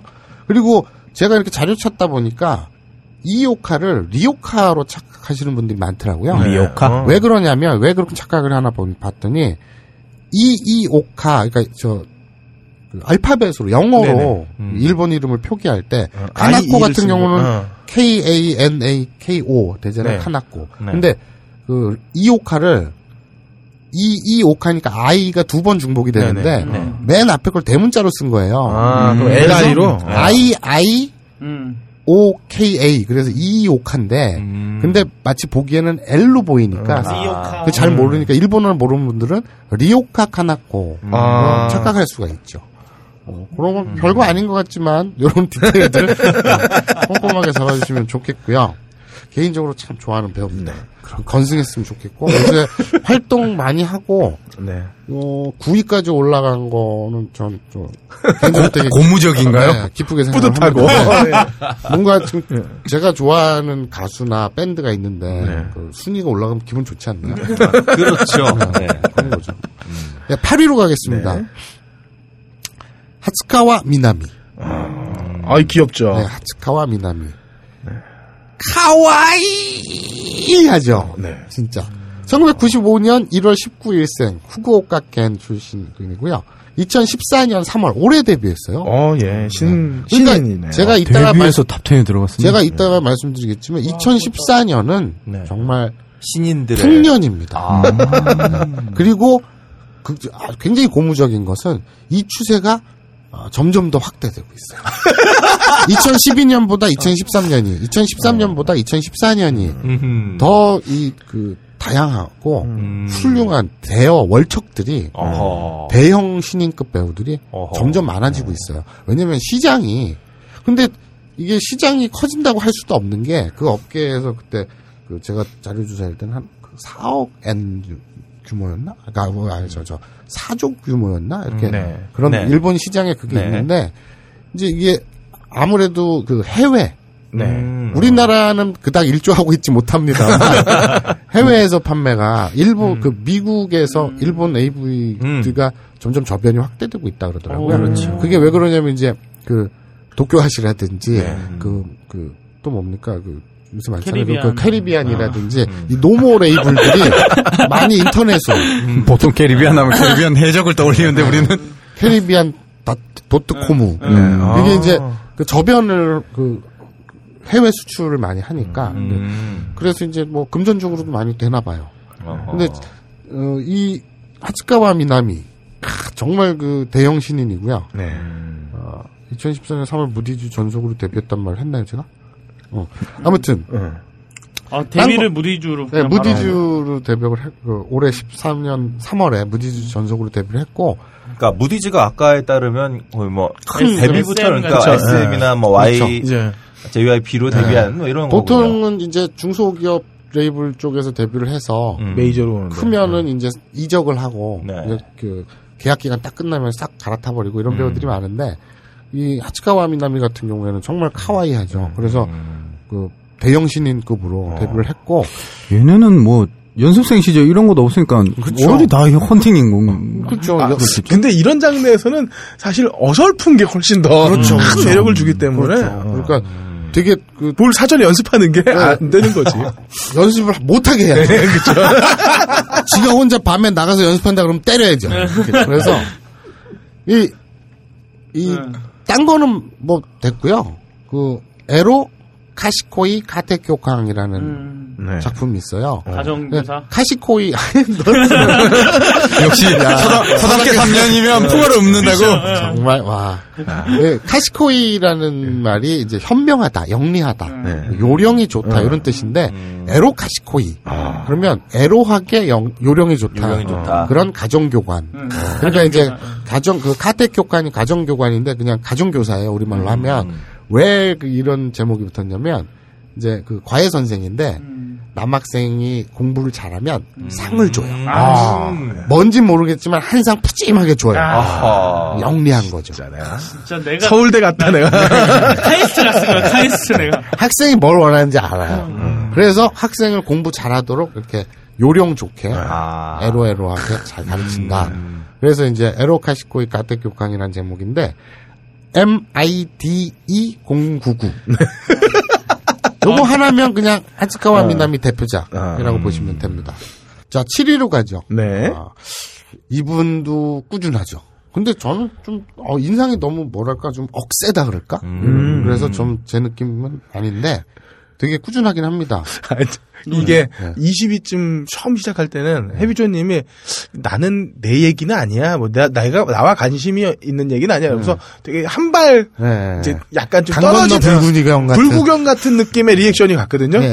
이제 한 7위 정도 오니까 생활의 발견 리액션이 그래 해비조님 계속 검색하고 깊어졌어. 그렇죠. 역시 7위는 박사면 뭐해? 야, 인간 다 똑같아, 인간은. 나는 요번에 우리 프란체스코 교황님을 보면서 저분 그분의 청소년 시절이 궁금하고 다 그렇죠. 그렇죠. 시나 유나. 네. 1986년 11월 18일생이고요. 로터스 그룹 소속입니다. 근데 이분은 되게 특색 있는 게 이분을 이미지 검색을 딱 하면은 물론 얼굴도 뜨지만 그보다 앞서서 나도 봤어요. 지금 봤습니다. 실리콘으로 만든. 그렇죠. 그러니까 이분이 좀 그러니까 개성이 강한 얼굴이잖아요. 좀 억세게 생겼고 강직하게. 남자로 생겼으면은 좀 그 형사 같은 얼굴이랄까. 그렇죠. 2009년 5월 맥스에이에서 데뷔를 했고 여자 최민수 같이. 7편을 찍고 12월에 프리미엄으로 이적을 합니다. 2012년 한 해 동안 42편을 찍어요.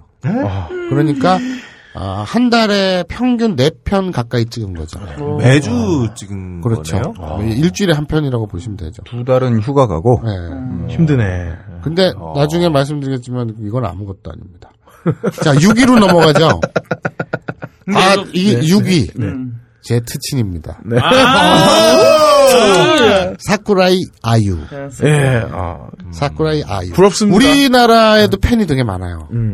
1991년생이고요. 4월 15일. 그리고 T파워 소속입니다. 오사카 출신인데요. 2013년에 스카우트 돼서 프레스티지 계열에서 데뷔를 했고요.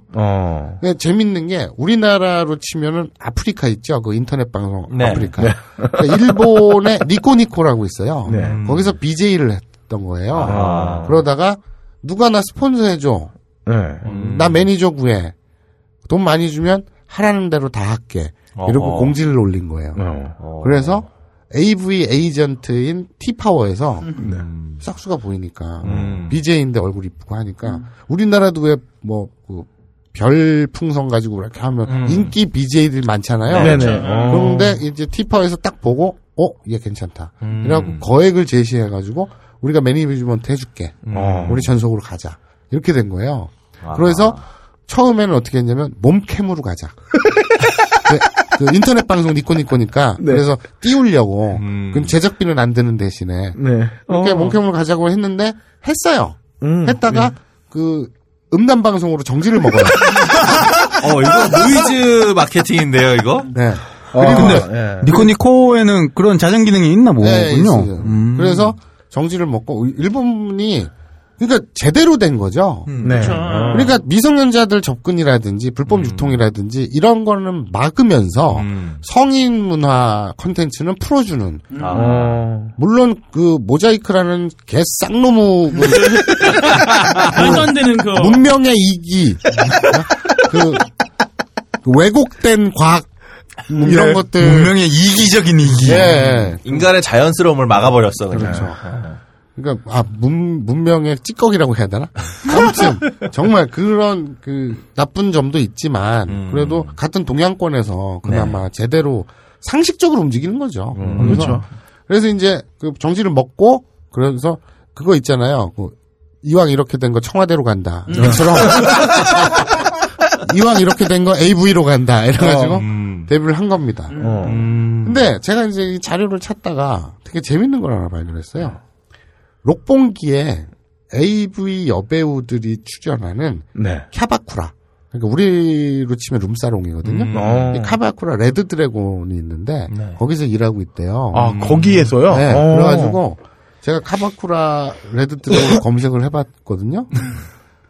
거기 출연하는 그 AV 배우들이 이치노세 아메리, 스렌다 계열의 최고봉이죠. 왜 야구 선수랑 뭐 사귀었다는 게 아닌가? 그리고 이토레이, 그리고 우에하라 유이, 에미리 오카자키, 마리아 오자와, 그 유명한 마리아 오자와. 그 마리아 오자와가 여기를 그렇죠. 그리고 아사미 오가와, 기타가와 히토미, 그리고 사토미 유리야, 마리나 시라이시, 마나미 스즈키, 아즈사 나가사와, 얼마 전에 은퇴한 하네다 아이, 그리고 리오, RIO, 혼조 사유리. 이건 완전 근데 어디라고? 근데 이게 이제 역대 자기네 가게를 거쳐간 그 배우들은 다 걸어놓은 거겠지만, 다 걸어놓은 거겠지만, 그런데 앞에 보면 이벤트 있잖아요. 그러면 보면 이제 배우들 언제 며칠날 얘 나와서 이벤트 합니다. 쫙 나와요. 그 이벤트 한다는 거는 그 어디서 쇼를 한다는 건가요? 그러니까 그 카바쿠라에서. 근데 이제 지명도 된대요. 그래 보니까 세팅 요금이 1시간에 아니 그거를 어떻게 알아온 거야? 그 홈페이지에 나와 있겠지. 멤버는 만행이고요. 비지터. 멤버십이 아닌 비지터는 12,500엔. 그리고 VIP가 더 비싸요. VVIP는 뭔가 특권이 있겠죠. 그거는 2만엔. 손댈 수 있는 뭐 이런 거. 테이블 차지가 멤버는 2,500엔, 비지터도 똑같이 2,500엔, VIP는 5,000엔. 그리고 연장 요금이라고 있는데 30분 연장이 된답니다. 30분씩 연장하는 게 멤버는 5,000엔, 비지터 5,000엔, VIP는 8,000엔. 그리고 지명료. 이게 중요해요. 지명료가 멤버는 4,000엔, 비지터 4,000엔, VIP 4,000엔. 별로 안 비싸. 별로 안 비싸. 생각보다 별로. 우리 취재 가자. 편집장님한테 얘기해서 이게 보통 일이냐고. 리오를 만날 수 이거 인터뷰나 뭐 자료 취재 잘해오면 야 1년을 써먹을 수 있는 아이템이야. 그러니까 남이 가기 전에 우리가 가자. 이것까지 알려주마. 아니 그렇잖아. 얼마 전에 촉돌이님이 나한테 연재할 거 없냐고 물어보던데. 그렇죠. 요걸로 좋잖아요. 뭐. 아니 우리나라의 반문화, 뭐 템포로 이런 거는 널렸잖아요. 그래요. 그런데 맞아요. 일본의 레드 드래곤, 빨간 용, 록본기. 아니 제가 마일리지가 많아가지고 제가 비행기 값은 제가 내려주려고요. 그래서 참 안타깝습니다. 자, 근데 어쨌든 이 사쿠라이 아유 참 이뻐요.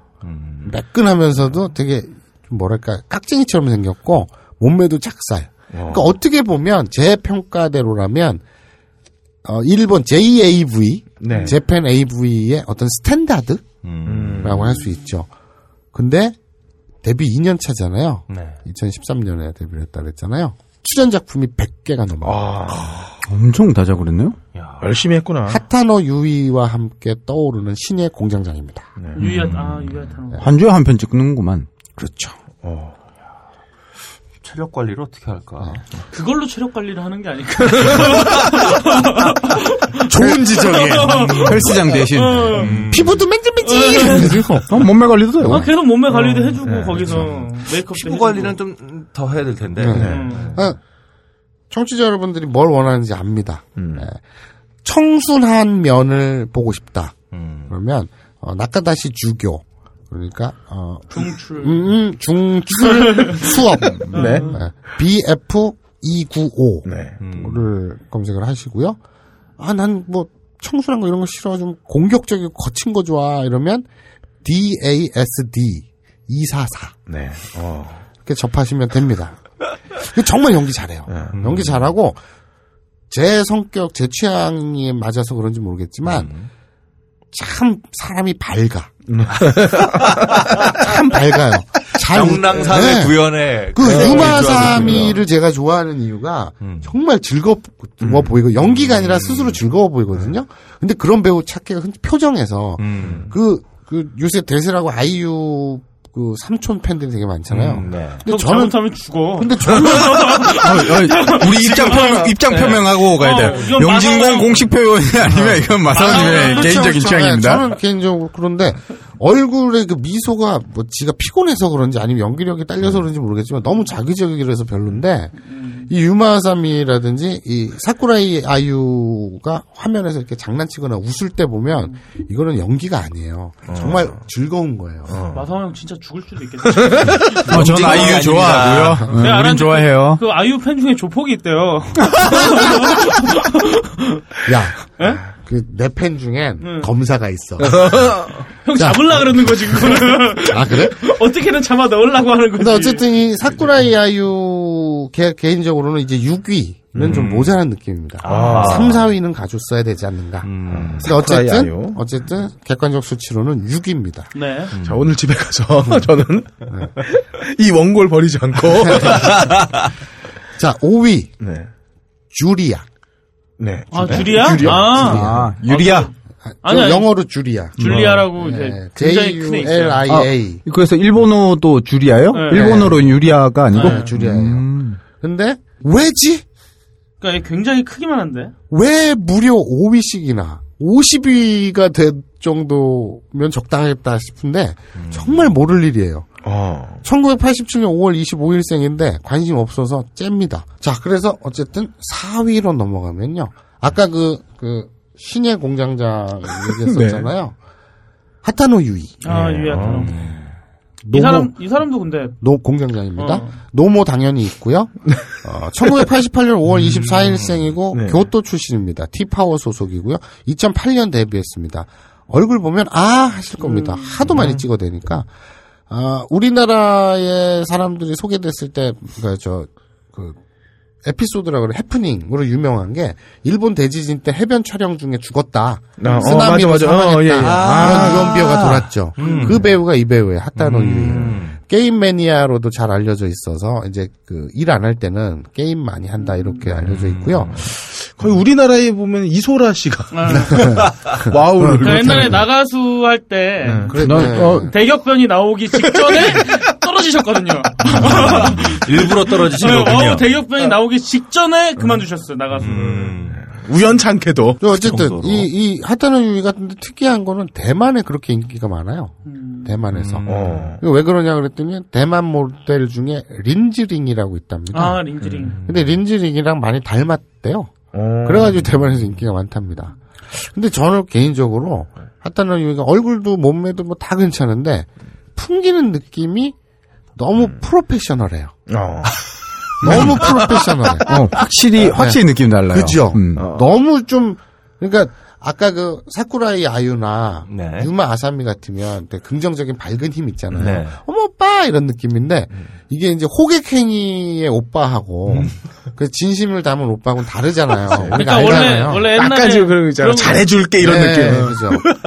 그러니까 뭐 학생은 조덥냐, 이러면서.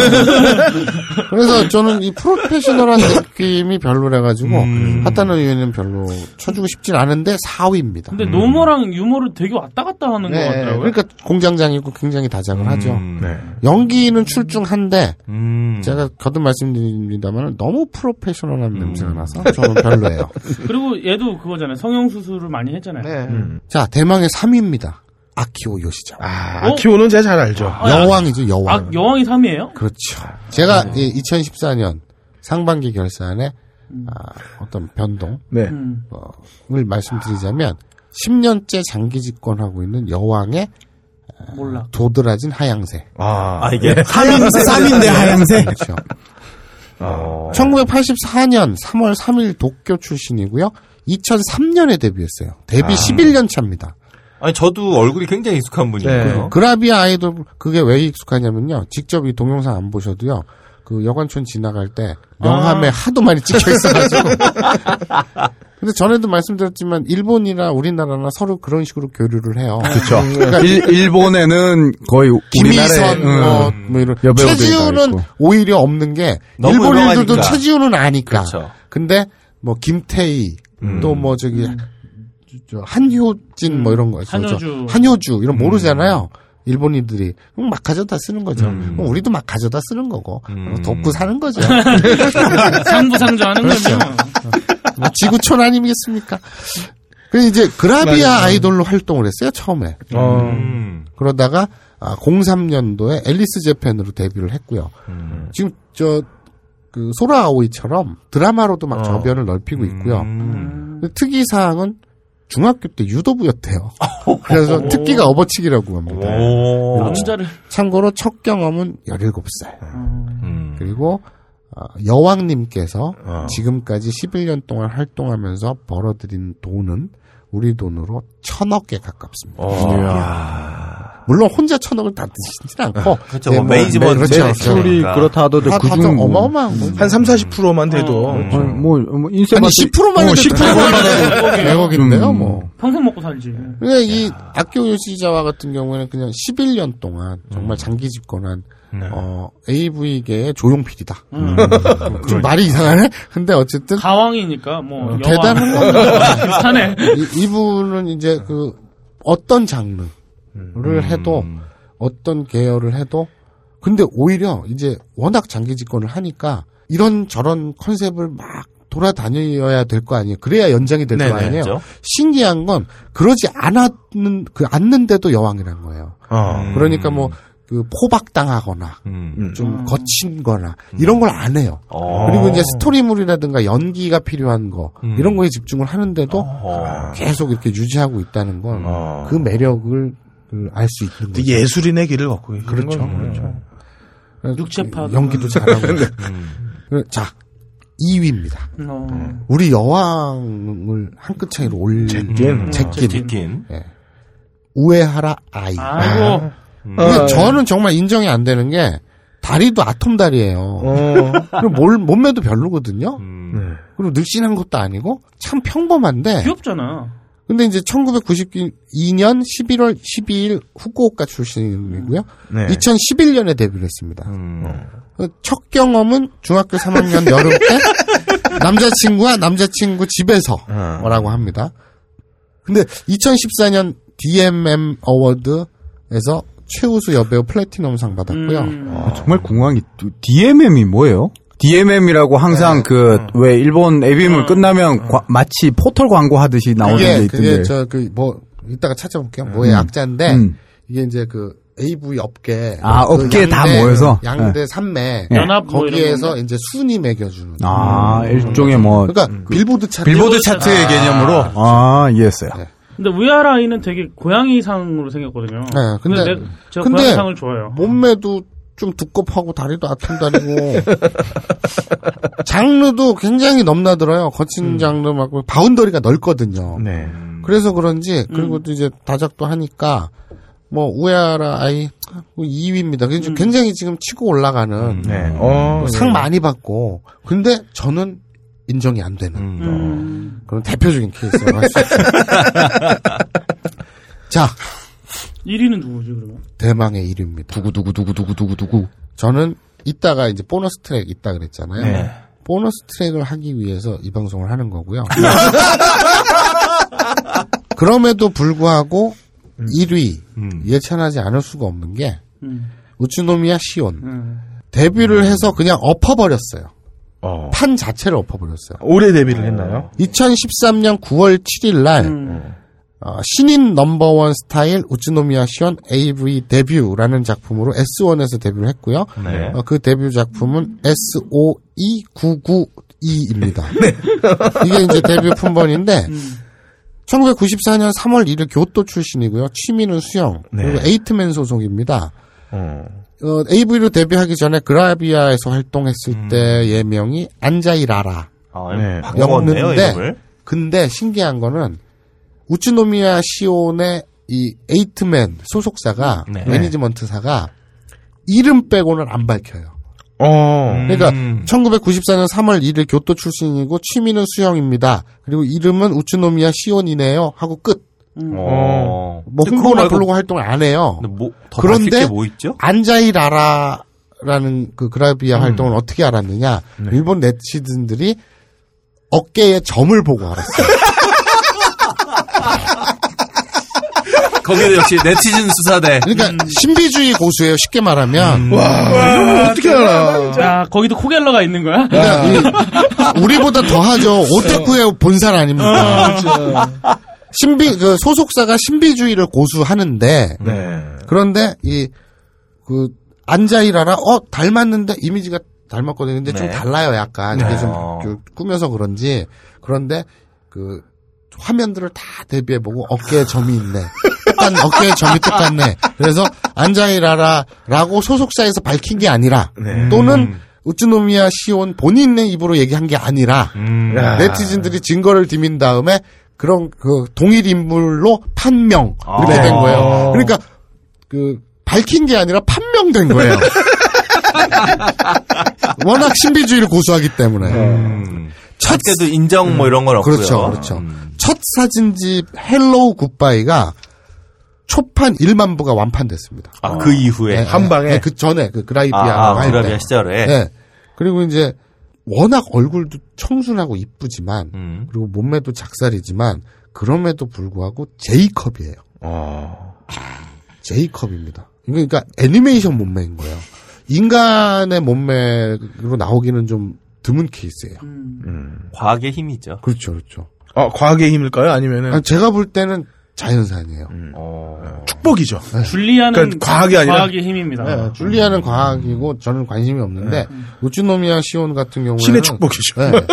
그냥 우월 유전자? 이게 축복이라고 해야 되나? 네.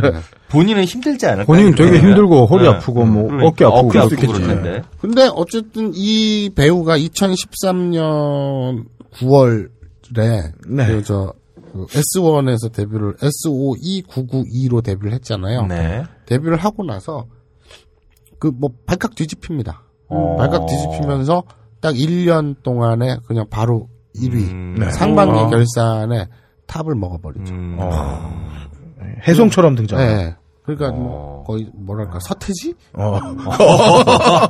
아까는 조용필. 여러분들이 뭘 궁금해하시는지 알아요. 그러니까 이거는 좀 많아서 스트레이트로 가겠습니다. 네. 청취자 여러분들 뭐 준비되셨나요? 네, 준비됐습니다.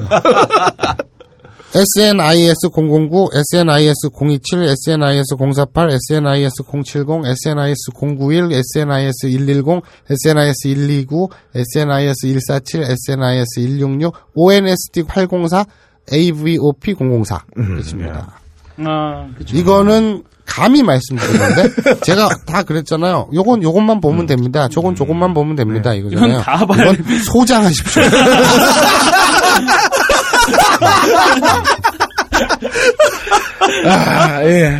소장을 하고 그 은행 개인 금고에 넣어놓거나 아니면 그 자자손손 물러주셔도 됩니다. 이걸 애한테 물려주기에는 그거 있잖아요. 그 LP판 뜯지도 않은 거.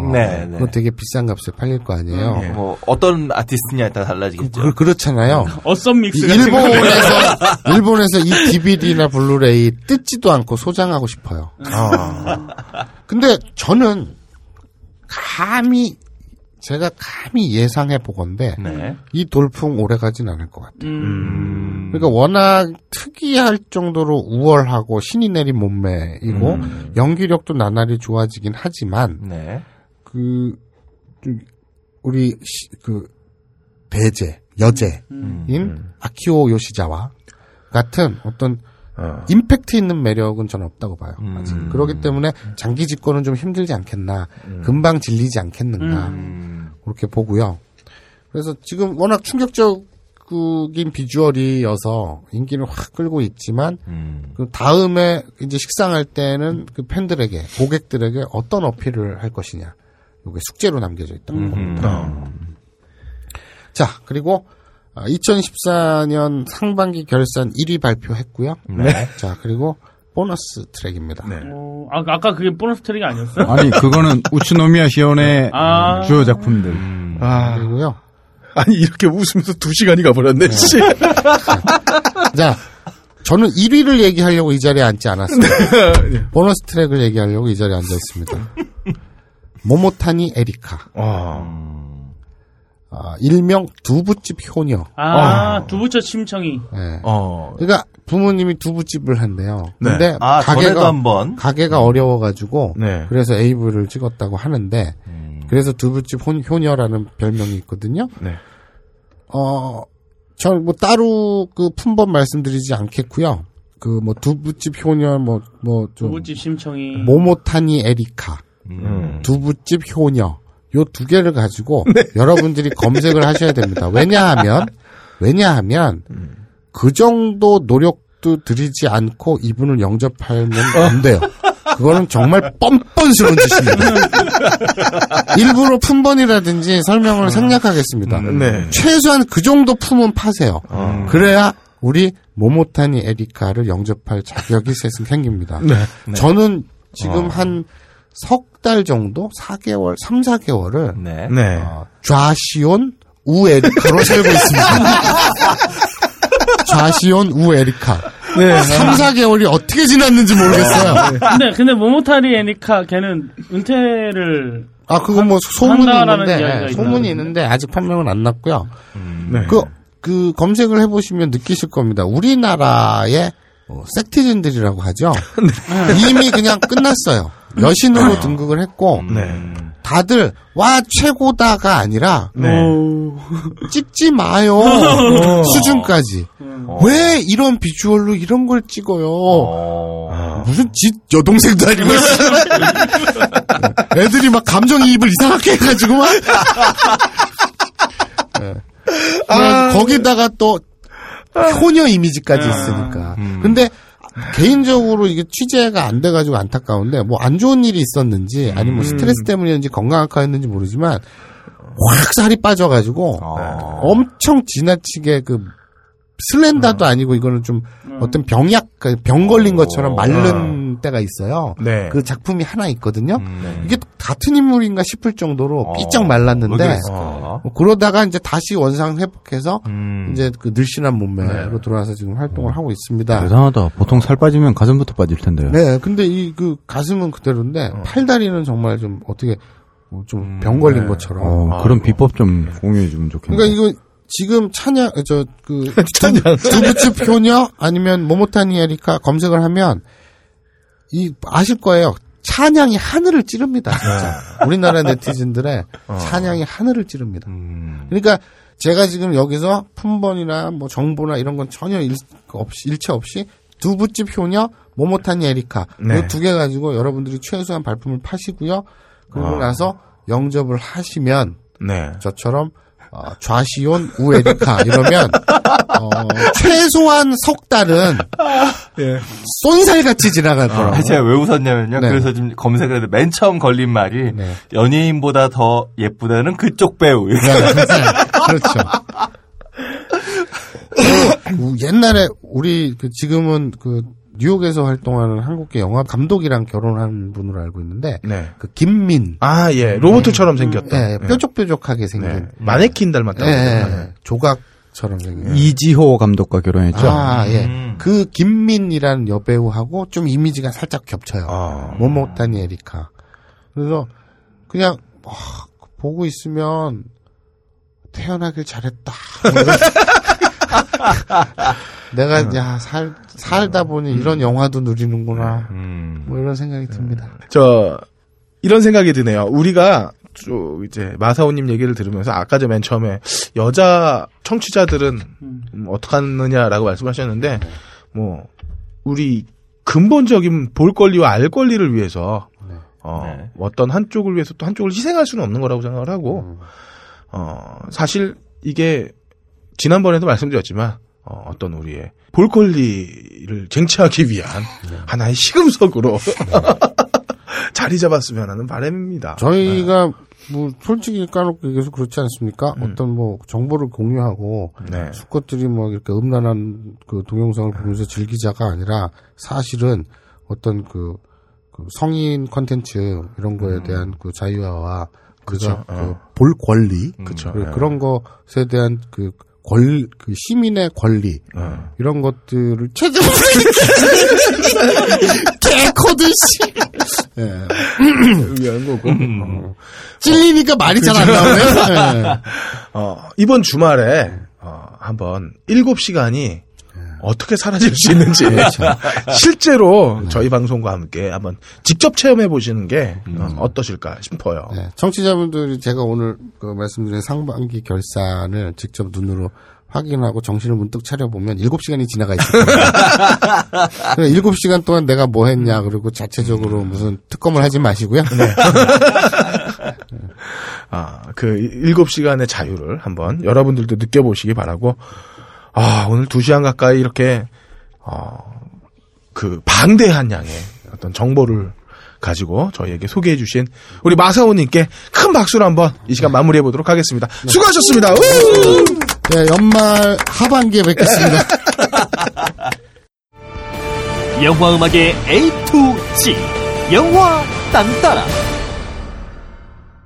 페이스북 비만 예술인 모임에 초대받은 해비조님의 딴따라 시간입니다. 네. 참 시의적절하다. 네, 그러니까요. 참 로다운 상공 병주영 감사합니다. 네, 마사오님 얘기 들으시느라고 고생하셨죠. 예. 근데 마사오님이 여기까지 딱 하고 너무 바쁜 관계로 또 도망쳤어요. 12시에 우리를 버려놓고 듣기 싫은 거예요. 녹음자 모르니까. 녹음 1시간 반 늦게 시작해가지고. 네, 그래서 아까 시작할 때 여성 청취자분들의 어떤 그 소외감, 네, 메꿔줄 만한 딴따라 준비했습니다. 네. 제 주변에 여성분들 중에 이 영화 포스터를 휴대폰의 어떤 그 배경 화면으로 갖고 계신 분들이 굉장히 많아서 개인적으로 놀랬던 허죠 영화. 네, 그녀라는 이름으로 요한슨. 목소리만으로 그렇게 섹시할 수 있다. 저도 사실 이게 2013년 영화인데 2014년에 봤어요. 네. 우리나라 2014년에 개봉했었던 걸 거예요. 하여튼 개인적으로 저에게는 2014년 현재까지 가장 섹시한 영화다. 예. 저는 그래비티였기 때문에. 허벅지? 네. 난 그 허벅지를 잊을 수가 없어요. 그래비티는 2013년에 제가 봤던 영화고, 그러니까 허의 경우는 그녀로 하죠. 그녀의 경우는 2013년에 나왔지만 저에게는 2014년에 봤기 때문에 제가 현재까지 2014년 영화 중엔 제일 섹시하다. 제가 본 영화 중에서. 이게 사실 어떻게 보면 좀 진부한 얘기예요. 관계에 대한. 근데 그 똑같은 진부한 이야기를 전혀 진부하지 않은 소재를 가지고 다뤘기 때문에 그게 참 저는 좋았어요. 개인적으로 저는 원래 혹은 뭐 진짜 이런 얘기를 되게 싫어해요.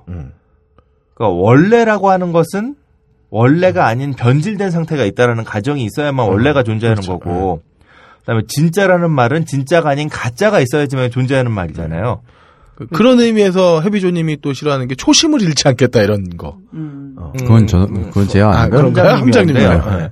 근데 저도 일정 부분 그 초심을 잃지 않겠다는 얘기에 대해서 동의해요. 왜냐하면 초심이라고 하는 것도 변하지 않는 마음을 얘기하는 건데, 변하지 않는다는 건 고정되어 있는 거고, 그건 어떻게 본다면 되게 위험한 거죠? 굉장히 위험할 수 있는 거예요. 원래라는 거, 진짜라는 거, 이것도 전 마찬가지라고 봅니다. 세상은 항상 변하고 있는 거고, 인간이라고 하는 존재는 항상 변화하고 있는 와중에 있는 건데, 계속해서 그걸 거슬러가면서 원래는 말이야, 이렇게 하는 거 아니야. 원래라고 하는 것 자체의 그 시점도 어딘가에는 또 무엇으로부터 변질되어 온, 혹은 뭐 변화되어 온 상태의 어떤 한 시점을 그냥 잘라서 보고선 여기서부터는 원래야라고 말하는 걸 텐데, 뭐 한국인은 우리는 뭐 남녀 실세 부동석인데 언제부터 도대체 6.25가 들어오기 전에는 그런 게 없었을 텐데. 그러니까요. 그래봐야 뭐 300~400년이죠. 그러니까 이런 걸 보면서, 그러니까 뭐 원래 한국인은 매운 걸 좋아해. 고추가 임진왜란 이후에 들어왔어요. 이런 것들 생각해 본다면 원래 진짜 이런 문제에 대해서 좀 우리가 좀 다시 생각해보자.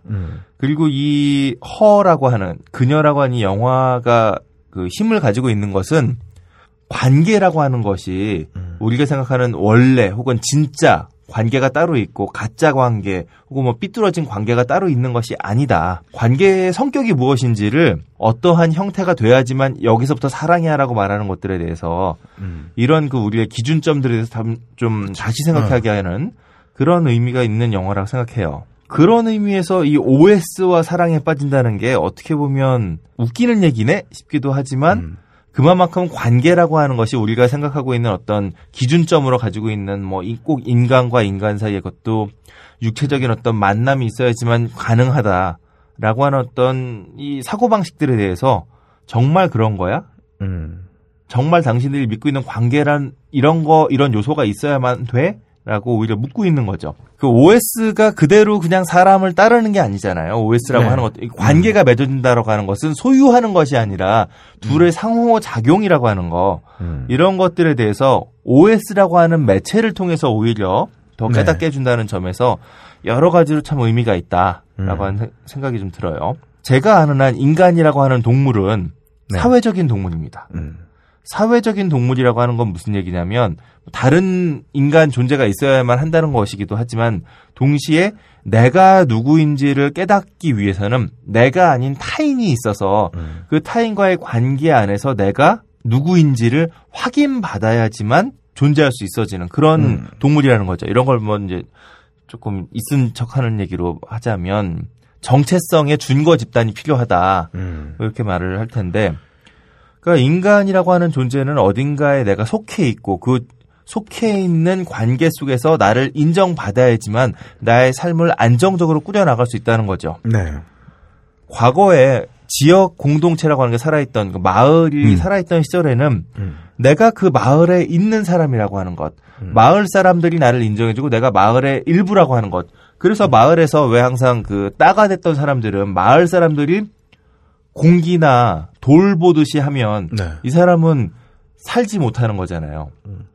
그러니까 마을 밖으로 나가서 사는 것에 대해서 별로 상상이 없었던 과거에 정말 조그마한 마을 단위의 공동체 시절에 마을 사람들이 한 사람을 그냥 돌처럼 보기 시작하면 그 사람은 그 마을에 살아남을 수 없는 거예요. 타살이죠, 타살. 그리고 그렇죠. 사실 주거 이전의 자유가 그렇게 뭐 있지도 않았고 그 공동체 집단을 벗어난다는 건 곧 내가 갖고 있는 예를 들어서 어떤 그 계층에 대한 지위를 포기를 한다거나 뭐 그런 문제가 됐었죠. 네, 뭐 그런 거죠. 그러니까 제가 저는 이제 인류학을 하는 입장에서 많은 인류학자들이 다른 문화에 현장 연구를 하러 가서 맨 처음 겪는 것 중에 하나가 그러니까 뭐 텃세라기보다 그러니까 서구인이 무슨 아프리카에 있는 마을에 갔다.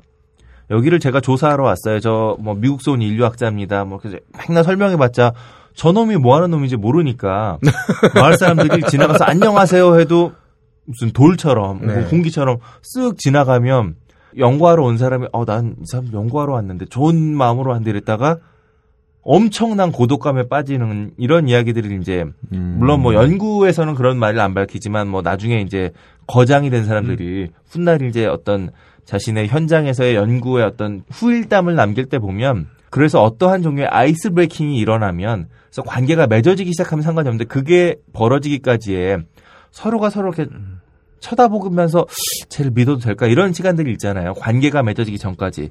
이 맺어지기 전까지의 뭐 3달, 4달의 기간 동안의 그 고독감이라고 하는 게 내가 여길 왜 와 있나부터 시작해서 내가 왜 존재해 있지? 아주 근원적인 존재에 대한 회의가 들 정도로 크게 다가온다는 거예요. 그만큼 인간이라고 하는 존재가 누군가로부터 나의 정체성을 인정받는다라고 하는 것이 얼마나 큰 일인지 그런 것을 좀 보여주는 사례인 거죠. 근데 이 영화는 바로 그러한 누군가로부터 인정을 받음으로써 나의 자존감이 있는 정체성을 회복하게 되는 것이 얼마나 중요한 것인지에 대해서 좀 여러 각도에서 생각하게 해주는 그런 영화인 것 같아요. 그리고 더 동시에 이 영화는 뭐 언제라고는 밝히지 않지만 미래를 이제 이야기하고 있잖아요. 현재 이런 OS는 있을 수 없으니까. 그렇죠. 뭐 가까운 언젠가의 근미래일 텐데 근데 이게 별로 미래 얘기로 다가오지 않아요. 우리한테 이 영화를 보면서. 그러니까 뭐 요즘과 비슷해서 그럴 수도 있고 다만 이제 패션이 달라서 네. 저런 촌티나는 패션은 미래에는 유행인가 뭐 이러면서 볼 수도 있지만 이게 왜 그 미래의 얘기라고 생각이 안 드냐면 지금 우리의 삶이 우리가 살고 있는 삶 자체가 이 영화 속에 나오는 주인공들과 별로 다르지 않다. 그러니까 지역 공동체라고 하는 것은 이미 애잔에 깨져버렸고 네. 또 뭐 가족이라고 하는 것의 규모도 점점 작아지고 축소돼서 사실은 뭐 부모 자식 간은 점점 이제 관계가 점점 흐려지고 있는 게 현실이고 또 몇십 년 전까지만 해도 한국에서 굉장히 중요했던 학연이라고 하는 것도 거의 무너져가고 있고 또 뭐 종교의 공동체가 살아있는 사회도 있지만 한국 사회의 경우 제가 볼 때 종교로 관련돼 있는 공동체는 이익 집단이 아닌가. 그렇죠. 그러니까 이렇게 되고 나니까 이 영화를 보고 있는 한국 관객들은 내가 속해 있던 거의 모든 공동체가 다 깨져나간 내가 누구인지 확인받기가 참으로 어려운 직장이라고 하는 것이 든든한 사람들도 있겠지만 물론 학생들의 경우는 학교라고 하는 공동체는 그 학교를 졸업하기 전까지는 거기에 있는 사람들이 함께 있기 때문에 별로 느끼실 수 없겠지만 직장 생활을 시작한 분들이라면 정규직에 들어가고 그 정규직으로 회사 안에서 어떤 관계를 맺는 사람이 아니라면 그렇죠. 예, 비정규직으로 남아있는 분들에겐 1년 혹은 길어야 1년 11개월 후엔 떠나야만 하는 그래서 굉장히 불안정한 나의 관계 삶의 처지뿐만 아니라 그 안에서 맺어지는 관계라고 하는 게 삶을 지속하는 내내 쭉 될 거라고 아무도 예측할 수 없잖아요. 그렇죠. 비정규직인 사람들이 나 너랑 너무 친해. 우리 이 직장 헤어지고도 또 계속 만나자. 쉽지 않은 일이거든요. 이러한 현재의 우리의 모습 안에서 주인공이 느끼고 있는 이 고독감 그리고 나를 인정해주는 사람 혹은 나를 인정해주는 관계에 대한 목마름 이런 것들이 같이 투영되면서 훨씬 더 이 영화의 내용들이 우리에게 오지 않았나. 그렇죠. 이게 사실 내가 주거하는 곳과 내가 생산활동, 경제활동을 벌이는 곳이 멀어지면서 더더욱 이런 현상들이 크게 나타나는 거 아닌가요? 그렇죠.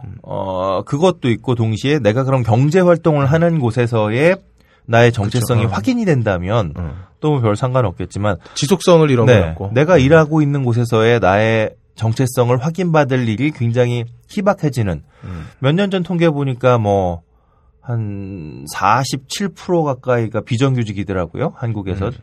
뭐 그거보다 더 보는 사람들도 있지만 현재 경제 활동을 하는 사람들 중에서 경제 활동 인구의 거의 절반 가까이가 이러한 비정규직이란 얘기는 직장에서 그러니까 나의 경제 활동을 하는 관계 안에서 경제 활동 관계가 나의 삶에 지속적으로 어떠한 의미를 주는 관계로 이어지기 힘들 수 있다라고 볼 수 있는 거니까요.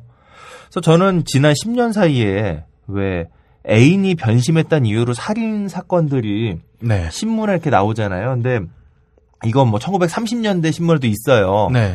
그런데 이러한 신문 기사가 1930년대에는 그래서 몇 년에 한 번 대서특필되는 특별한 사건이었다면 요즘에는 너무나 흔한 살인 사건의 하나가 됐잖아요. 우리 주변에. 그러게요. 전 이러한 일들도 애인이라고 하는 관계는 정말 깊은 어떤 관계잖아요. 네. 그렇죠. 그러니까 내가 누구인지 나도 상대방도 나를 인정해주는 정말 깊은 관계인데 이러한 관계들이 파국이 되었을 때 이러한 관계의 깊은 정도의 관계를 메워줄 만한 다른 관계가 없는 상태에서 애인이 변심했다라고 하는 것은 그 사람이 기댈 수 있는 모든 정체성이 한 방에 무너지는 이런 사회이기 때문에 더 이러한 끔찍한 살인들도 벌어지는 게 아닐까.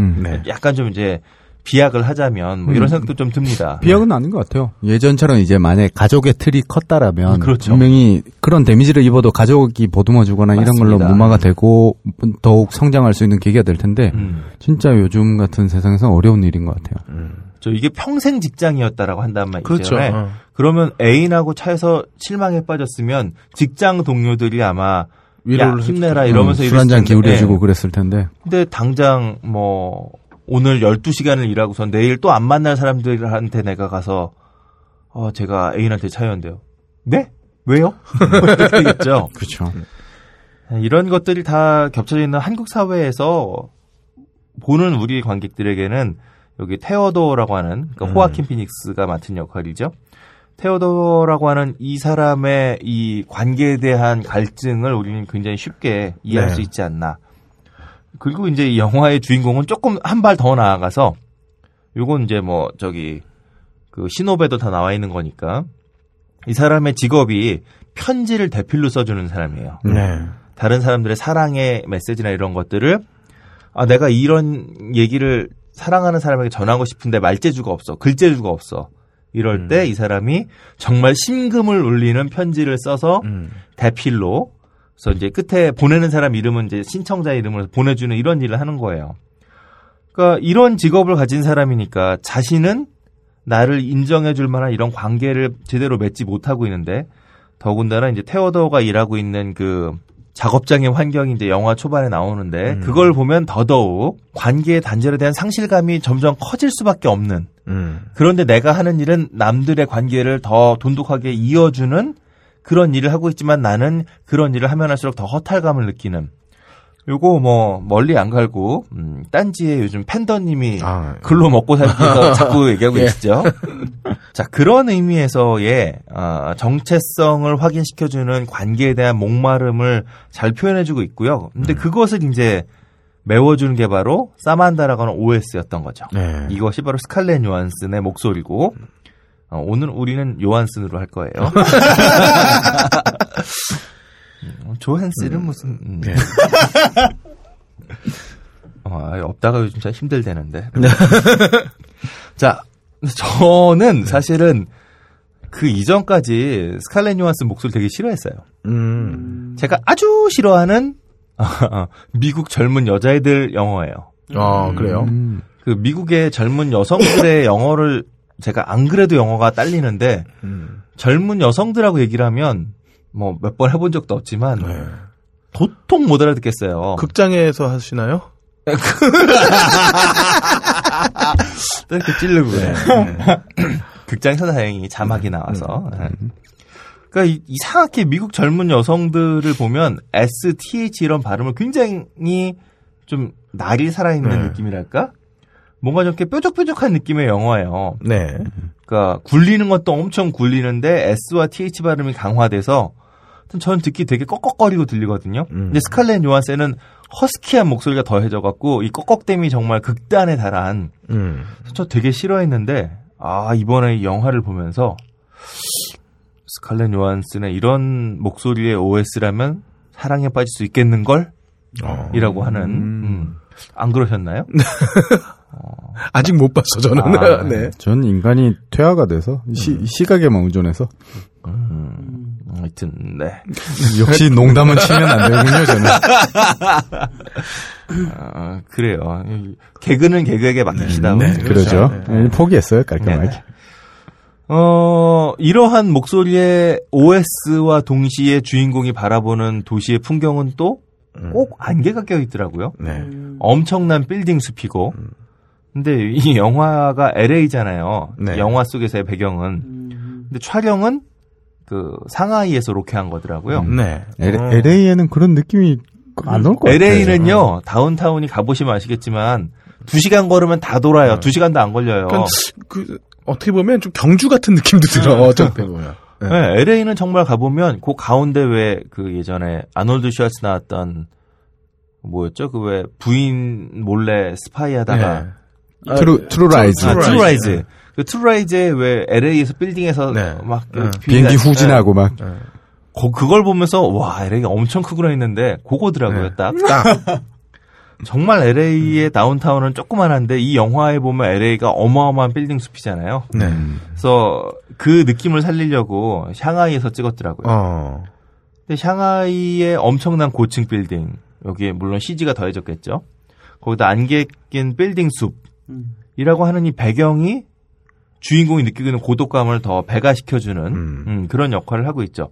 저는 그 큰 창에 안개 낀 밤거리를 바라보면서 주인공이 처음에 OS를 만나기 전까지 밤마다 이제 침대에서 이렇게 잠을 뒤척뒤척 하거든요. 그러다가 일어설 때 보여지는 그 미장센이 정말 인간의 고독감을 관계에 갈망하는 그 인간의 고독감을 너무 잘 보여주는 미장센이 아니었나 싶어요. 그리고 그때에 깔리는 음악이 정말 그 느낌을 배가시켜줬죠. 아케이드 파이어가 이 영화에 나오는 모든 스코어를 만들었거든요. 네. 저는 개인적으로 이제 저희 방송을 들으신 분들은 아시겠지만, 저의 취향은 좀 더 강렬하고, 좀 더 재즈하고, 좀 더 블루지하고 좀 이래요. 네. 아예 극으로 헤비메탈을 가든지 약간 좀, 저는 좀 다 진한 음악을 좋아하는데, 아케이드 파이어는 사실, 우리가 흔히 말하는 인디 음악. 락 안에서도 인디 음악이라고 우리가 이야기하는 장르의 음악이 굉장히 다가가 있는 밴드죠. 저도 개인적으로 아케이드 파이어 일집 퓨너럴이 나왔을 때는 정말 좋아했어요. 저도 퓨너럴은 참 좋아했는데 퓨너럴에 비해서 이제 그 다음 임모 평론가님이 그렇게 최고의 앨범이라고 칭찬했던 임모 진모님 말씀하시는 거죠? 예. 네, 이게 니온 바이블이라고. 네. 요 앨범이 딱 나왔을 때 제가 그 임모 진모 이 분하고 이 선배님하고 이제 맥주를 한잔 마실 기회가 있었는데 너무나 칭찬을 하시더라고요. 그래서 저는 그때 아직 듣지 않았던 상태라 꼭 들어야겠다를 꼭 들어보고선 나랑 취향이 많이 다르시구나. 예. 더 이상 말하지 않겠습니다. 저는 개인적으로 그 퓨너럴을 들었을 때의 이거는 새로운 뭔가가 있겠구나 싶었던 여러 가지 지점들이 있었거든요. 네. 근데 그거를 반복함과 동시에 이게 이제 너무 당연해지니까 거기다가 조금 더 팝적인 멜로디를 가미하기 시작하는데 이게 좀 점점 재미없어지더라고요. 그게 뭐 어떤 분들에겐 또 그런 모습이 더 친근해지니까 더 좋았을 수도 있겠지만 여튼 2010년에 서버브스라고 하는 앨범을 통해서 비평과 상업 모두 이제 밴드가 극점에 올랐어요. 저는 이제 그때부터는 한번 흘려듣고 빠이빠이 약간 이랬던 상황인데 그래서 아케이드 파이어를 1집에 2004년에 흥분에 비해서 점점 그래 사람들이 다 좋아하는데 나의 음악은 아니야라고 느끼고 있다가 이번 OST를 들으면서 아케이드 파이어를 좀 지난 앨범들을 다시 한번 다 찾아 듣게 됐어요. 그리고 결론은 퓨너럴과 OST가 제일 낫다. 네. 저에게는 이건 그냥 저의 취향입니다. 아까 마사오님이 나의 취향이었던 것처럼 그 애절한 피아노 소리가 안개 낀 빌딩 숲 사이로 또 먹먹한 소리를 같이 이렇게 어울려지면서 관계의 단절을 너무 음악과 영상이 같이 잘 보여줘요. 그 영화가 시작할 때 밀크 앤 허니라고 하는 제목의 스코어가 흐르는데 글쎄 이게 소리를 뭘로 낸 건지 잘 모르겠어요. 그냥 제가 볼 때는 미디 소리는 아니고 어떤 종류의 악기의 그 이펙터를 건 것 같은데 일렉기타가 아닐까 싶은데 제가 뭐 잘은 모르겠고 뭐 게시판에 여러분이 알려주시면 좋을 것 같은데 어쨌든 떨림이 가득한데 이 떨림과 떨림 사이에 소리가 뚝뚝 끊어지는 요게 이제 영화 속의 이후의 이야기를 그대로 암시하고 있는 것 같은 그런 느낌이에요. 그래서 한번 밀크 앤 허니 조금만 느낌만 한번 듣고 가시죠.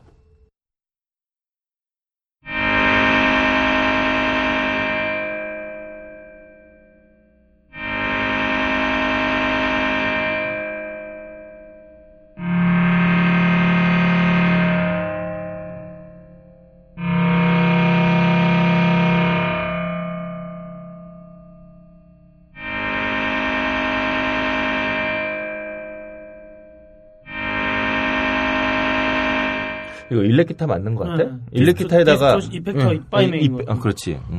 디스토션이랑 뭐 이런. 저는 이런 소리를 자주 들었어요. 어디서 들으셨나요?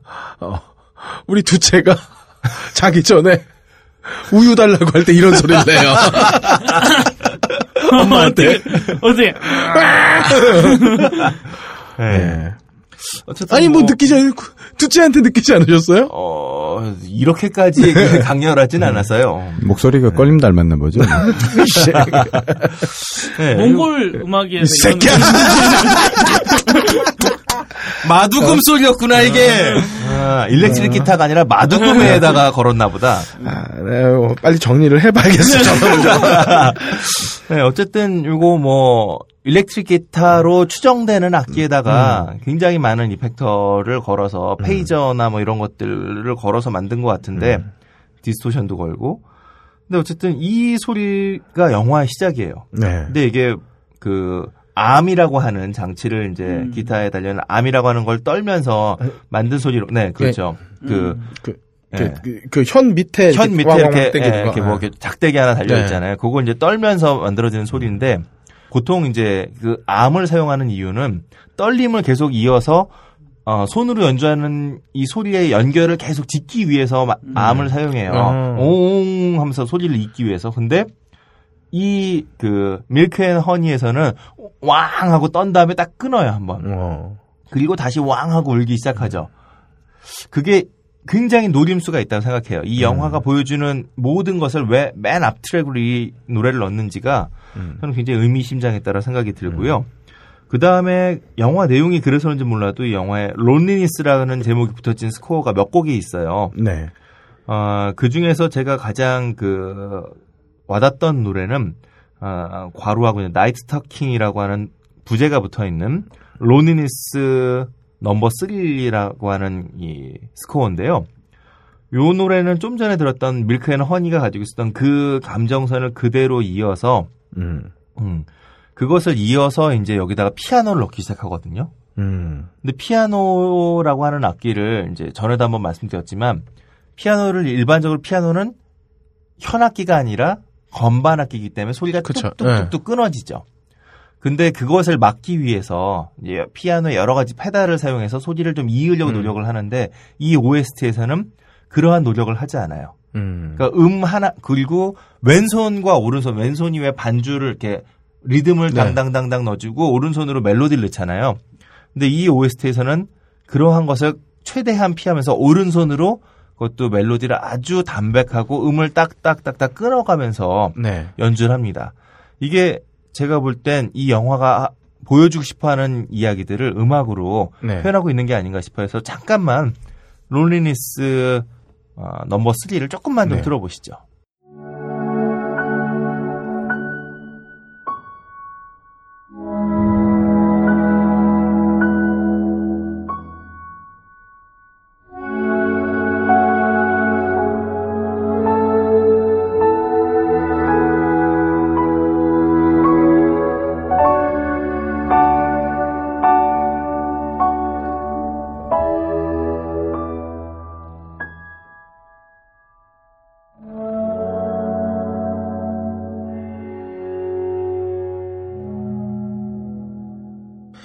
이 피아노는 제가 칠 수 있을 것 같아요.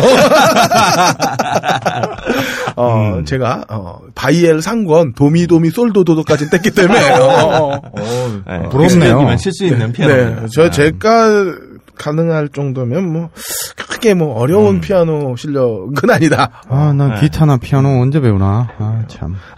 네. 근데 이런 피아노 연주를 굉장히 간략하게 들어갔는데 이 밑에 깔리는 소리들이 다 굉장히 울림이 큰 소리들을 위해요. 그러니까 울림이 큰 뭐 이런 걸 이제 김태용 PD가 좀 전에 얘기했던 것처럼 공간계 이펙터라고 하거든요. 이런 걸 이제 뭐 리버브라든가 페이저 뭐 이런 이제 이름을 달고 있는 이펙터들인데 걔를 우리는 보통 로리계 이런 걸 써서 공간계를 네. 근데 이러한 이펙터 위에서 피아노 소리가 더 청량하고 좋게 말하면 청량하고 어떻게 보면 치근할 정도로 그리고 피아노가 정말 지금 한 손으로 연주할 수 있을 정도라고 할 정도로 단순한 만큼 그래서 그 느낌들이 살아나는 거죠. 근데 아케이드 파이어가 1집에서 제가 느꼈던 그 감정들이 좋았던 것 중에 하나가 참 영리하게 악기는 다양하지만 다양한 악기를 단출하게 사용해서 그 단촐함 안에서 효과를 잘 살린다 이런 거였는데 이번 OST가 그러한 점을 잘 살리고 있어요. 그러니까 OS인 사만다와의 그 행복을 표현하는 거 역시 피아노로 된 연주곡이거든요. 그러니까 Song on the Beach라는 노래도 있고 또 두 사람의 어떤 행복과 그 즐거움을 모두 표현해주고 있는 포토그래프라고 하는 두 곡이 다 피아노로만 물론 뭐 피아노만 있는 게 아니라 공간기의 사운드가 같이 있긴 하지만 피아노를 중심에 두고 있어요. 그러니까 가장 극한의 외로움을 느끼는 감정도 피아노로 사람과 OS가 둘이 함께 느끼는 행복함도 모두 피아노로 그래서 피아노라고 하는 악기 하나만을 통해서 이렇게 다양한 감정을 표현하고 있다는 게 그게 이 영화 음악이 가지고 있는 아케이드 파이어라고 하는 이 친구들이 정규 앨범보다 더 좋은 OST를 만들었다고 제가 자꾸 얘기하게 되는 이유 중에 하나인 것 같아요. 그 포토그래프라고 하는 노래도 굉장히 멜로디가 아름다운데 제가 굳이 골라온 노래는 송 온 더 비치거든요. 왜 송 온 더 비치를 골랐냐면 포토그래프라고 하는 이 노래의 피아노는 멜로디가 상당히 복잡해요. 근데 송 온 더 비치라는 이 노래는 이 자꾸 둘이랑 하니까 이상한데 어쨌든 해변가를 거닐면서 느끼는 행복감에 겨워하는 주인공이 나오는 장면인데 똑같이 아주 단촐한 피아노 멜로디 라인입니다. 근데 아주 행복에 젖어서 혼자 수많은 삶에서 이렇게 활짝 미소를 지으며 누울 수 있는 그런 아름다운 장면을 피아노 하나만으로 연출하고 있다는 거죠. 얼핏 보아서 나는 그냥 써노브 비친 줄 알아가지고. 저는 맨 처음에 섹스 온더 비친 줄 알았어요. 우리 마음속에 마귀들이 많아요. 음란 마귀. 음란 마귀를 쫓을 겸 조금만 듣죠.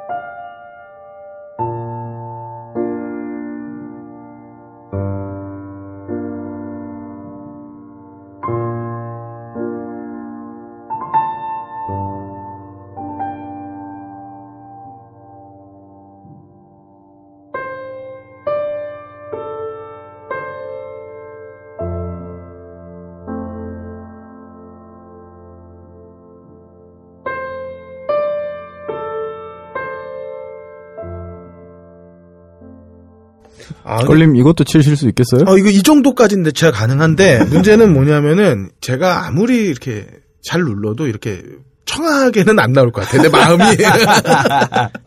이제 저희 집에 한 40년 된 피아노가 있긴 한데 근데 그걸로는 뭐. 근데 업라이트 피아노도 잘만 저희 거 되게 페달을 밟으면 3위 거 되게 좋은 거예요. 3위. 전통 우리나라에서 만든 영창 아니고. 둘 중에 하나가 예전에 독일 회사에서 기술 지휘했을 텐데. 어쨌든 영창 피아노. 그 영창이구나. 예, 어쨌든 이러한 관계에 대한 그 회복을 주인공은 이야기를 하는데 사실은 이 주인공은 관계를 소유하고 싶어해요. 근데 아까 잠깐 말씀드린 것처럼 관계라고 하는 건 누군가가 일방적으로 소유해서 되는 게 아니거든요. 그러니까 내가 나의 정체성을 인정을 받는다라고 하는 것은 내가 저 사람을 소유해서 또 저 사람이 나를 소유해서 되는 게 아니에요. 이게 아까 잠깐 제가 얘기하다가 그냥 넘어갔는데 관계가 지금 한국 사회 공허한 관계라고 제가 말씀드렸잖아요. 관계가 다 무너지고 나니까 남는 게 나하고 대한민국밖에 안 남는 사람들이 많아요. 나하고 대한민국밖에 안 남으니까 대한민국에 집착하게 되지. 네, 대한민국에 집착하게 되고 대한민국에 집착하게 되니까 어떠한 종류의 대한민국이 아니면 참을 수가 없어지는 거죠. 아까 왜 애인 변심살인하고 똑같은 거예요. 그렇죠. 내가 기댈 수 있는 게 저거밖에 없는데 다른 관계가 다 무너지고 저거밖에 없는데 저쪽의 관계가 내가 생각한 대로 안 돼. 라고 할 때 혹은 내가 생각하는 그 관계 이외의 대한민국을 만들려고 하는 사람들이 있어. 라고 하면 저들을 죽이고 싶은 적의가 생기는 거죠. 네. 관계가 다른 종류의 관계가 안 만들어져 있으니까. 전 여기서 이제 말을 덧붙이고 싶은 게 이제 어찌 보면 우리 스스로도 돌아봐야 되는 게 우리 스스로도 대한민국에 집착하고 있으면 내가 원하던 대한민국이 아니니까 이걸 버리고 나는 이민을 갈 거야. 뭐 이런 생각을 할 수도 있는 거기 때문에 굳이 이제 우리 스스로도 돌이켜보는 게 필요할 것 같아요. 맞아요. 그래서 관계라고 하는 것은 상대적인 거고 언제나 관계잖아요. 관계. 소유가 아니라. 근데 이 주인공은 관계를 소유하고 싶어 해요. 거기로부터의 어떤 소유하고 싶은 관계가 만들어지지 않아 절망에 빠졌던 주인공이 새로운 관계 속에서 회복을 하는데 이 관계를 독점하고 싶어 했을 때 그 독점을 관계의 상대방이 원치 않는 거죠. 바로 그 순간에 주인공은 또 절망에 빠져요. 그렇죠. 저도 우리 집사람이 제 월급을 독점하지 않았으면 좋겠다는 작은 소망이 있습니다. 여보, 부탁해. 자, 그런 면에서 바로 그 독점에 대해서 거절하는 상대방으로부터 상처를 받은 주인공을 보여주는 장면이 아울이라고 하는 노래예요. 부엉이죠. 네. 근데 아울이라는 말을 딱 듣는 순간 영화를 보신 분들은 어떤 장면이 있구나 이제 감이 오실 거예요. 근데 그 장면에서 제가 아케이드 파이어가 이 영화 그리고 감독이 말하는 바를 얼마나 이해가 높았는지를 확인할 수 있는 게 아까 행복과 고독감을 전부 피아노로 표현했다고 말씀드렸잖아요. 이 장면에서는 피아노와 함께 첼로가 등장합니다. 그러니까 고독하고 행복하고 다 한 사람이었던 거예요. 피아노라고 하는 한 악기. 근데 사실은 진짜 행복 혹은 진짜 나를 확인받는 관계라고 하는 것은 두 양방향이 되어야만 한다는 거죠. 근데 이거를 느끼지 못했던 주인공은 고독에 빠지는데 그 순간에 흐르는 음악이 바로 피아노에 첼로가 더해졌다는 거죠.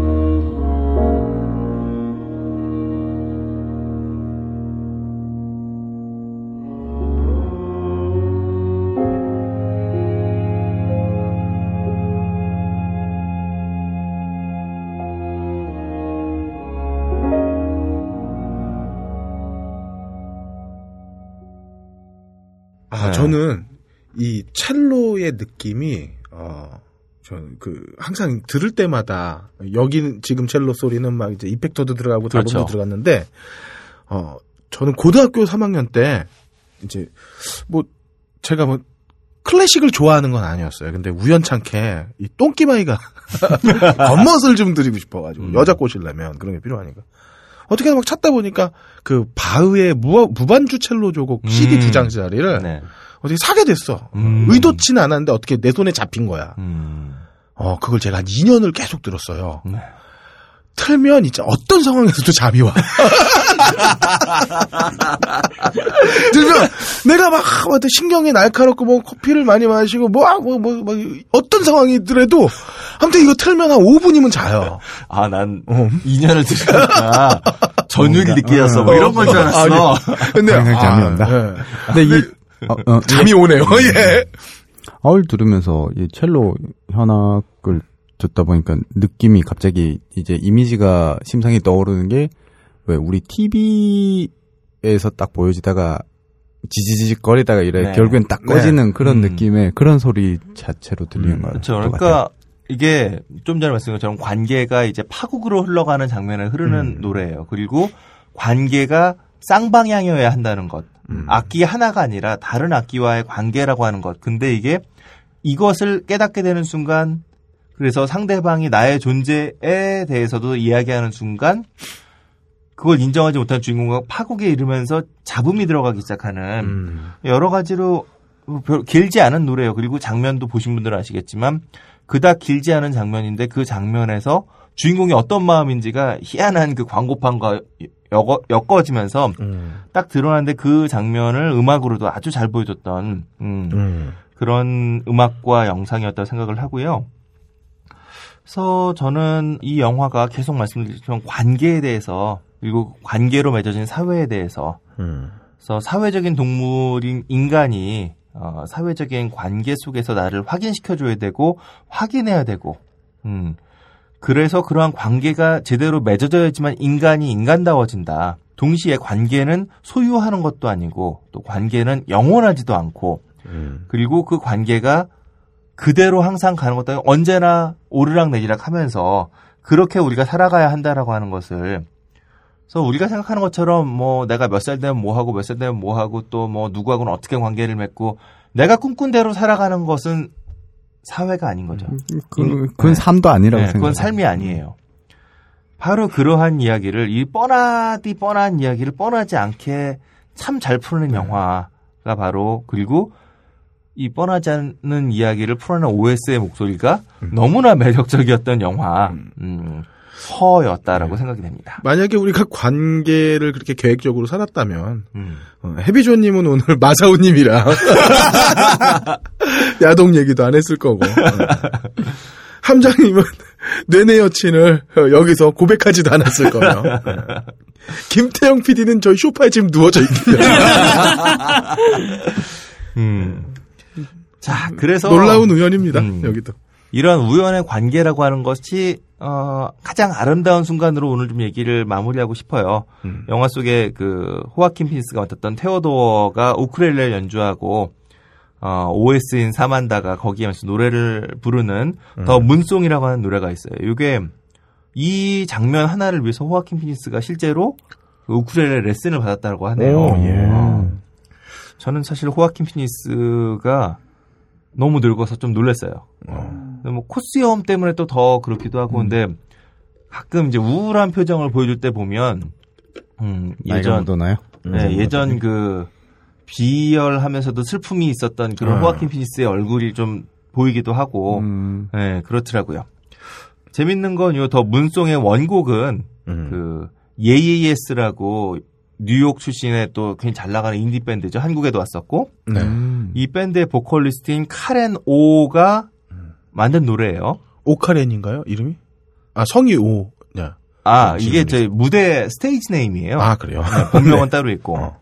근데 재밌는 건 이제 이 카렌 오가 부산에서 태어난 분이에요.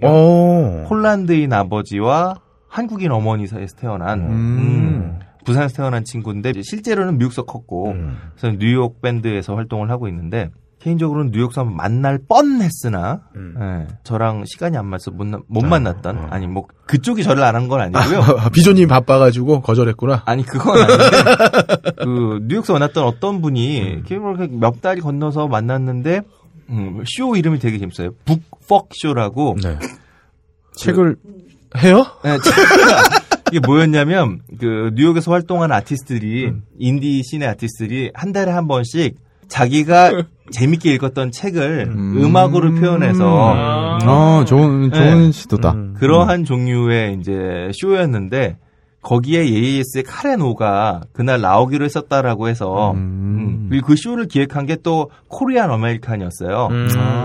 근데 한국말을 한 마디도 못하긴 하지만 그래서 그 친구를 이제 소개받아서 갔는데 그럼 예예스를 만날 수 있겠다라고 생각했는데 그날 갔더니 이제 시작하기 전에 오늘 몇 사람의 스케줄 때문에 변동이 생겼다고 하는데 그 중에 하나가 카렌 오더라고요. 아쉽네요. 조금 아쉬웠던. 전 굉장히 기발했어요. 내가 읽은 책 가지고선 그 얘기를 음악으로 표현해내는데 뭐 어떤 사람은 너무 바빠서 성경책밖에 못 봤어 이러면서 뭐 예술을 어떻게 하고 막 이런 근데 되게 잔인하게 예술을 어떻게 하는 우리나라에도 그럼 인디밴드나 뭐 우리 책떡 한마당 뭐 이런 거 책떡 한마당 좋네요. 자 어쨌든 카렌 오의 버전은요 영화 크레딧이 올라갈 때 여러분 들으실 수 있습니다. 그리고 마지막은 스칼렛으로 들어야죠. 그럼요. 영화 속에 흐르는 그 호아킨 피닉스의 우쿨렐레 연주에 맞춰서 스칼렛 요한슨의 목소리로 듣는 더 문송을 한번 들으면서 오늘 얘기를 좀 마감해 보도록 하지요. I'm so excited.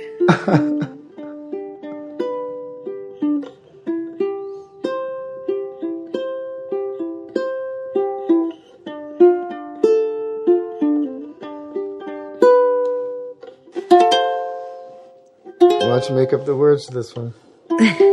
Okay. Here it comes. I'm lying on the moon, my dear, I'll be there soon. It's a quiet and starry place, times where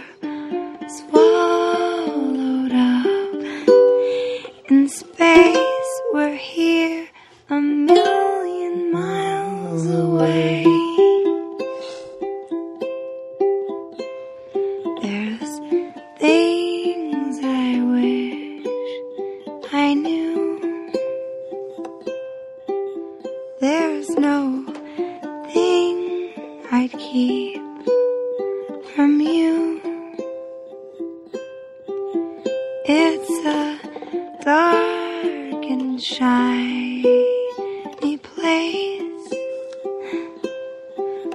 but with you, my dear, I'm safe and we're a million miles away. 이번 주 개봉 신작의 근거 없는 예측 무비 찌라시. 자, 무비 찌라시 시간입니다. 함장님. 네, 지난주 소개해드린 영화 중에 저는 더 기버 기억 전달자를 봤고, 그다음에 2주 전에 게을러서 못 봤던 게을러서 네. 비긴 어게인과 해물을 이제서 봤습니다. 더 기버는 제가 말씀드렸던 바와 같이 실망을 좀 했습니다. 원래 실망할 거라고 생각하고 봤고, 영화적 만듦새는 좋았습니다만 감동이 별로 없는 혁명 영화였어요.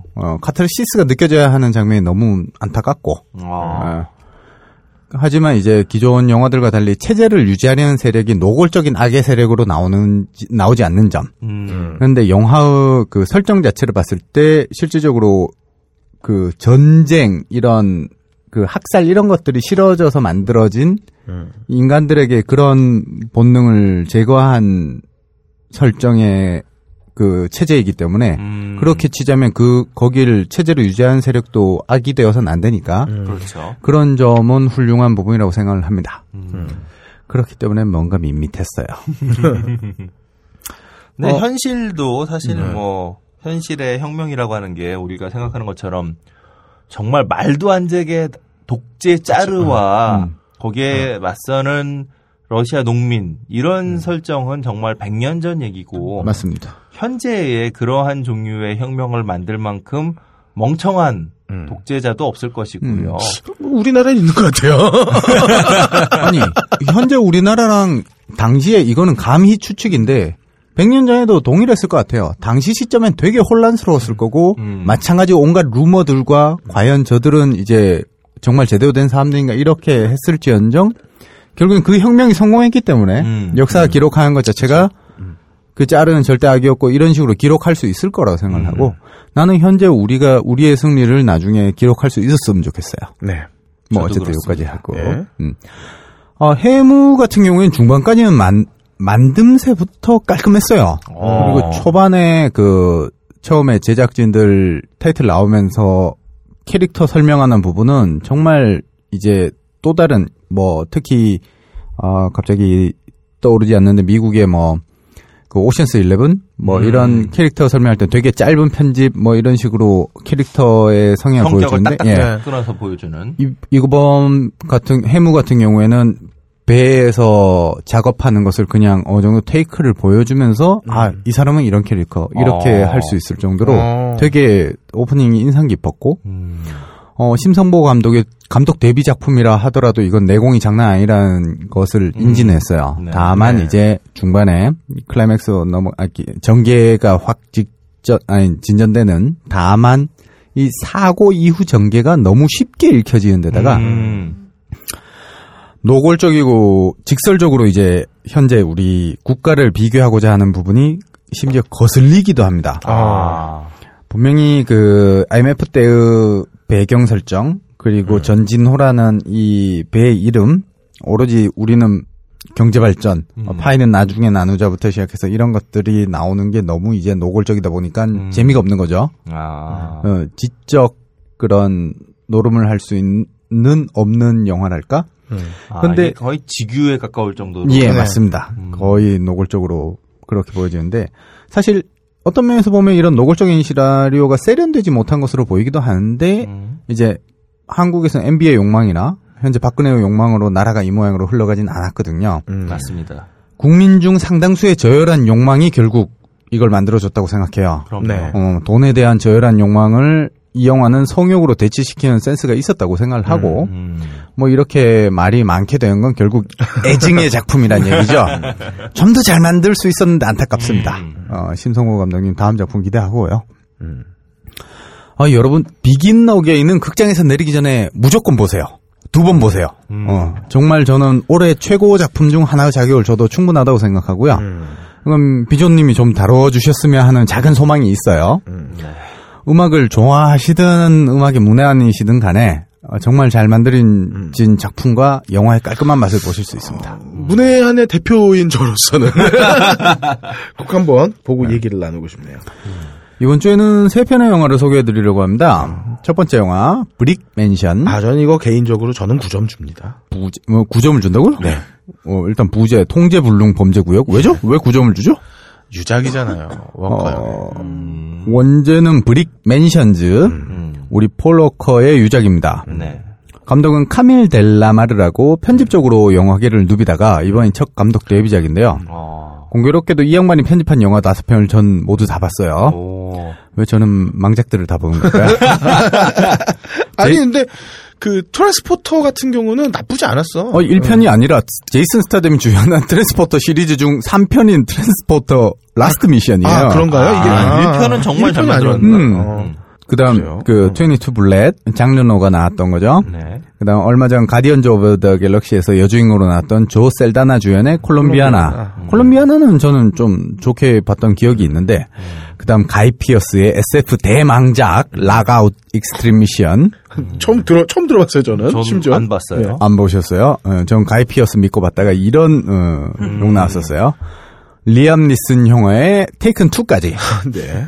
거의 프랑스에서 만든 액션 영화의 편집을 주름 잡는 분이지만 영화는 모두 평타 내지 기대치 이하. 고로 이 영화도 기대치는 1점을 줍니다. 아쉽네요. 네. 배우는 3점을 주고 싶은데요.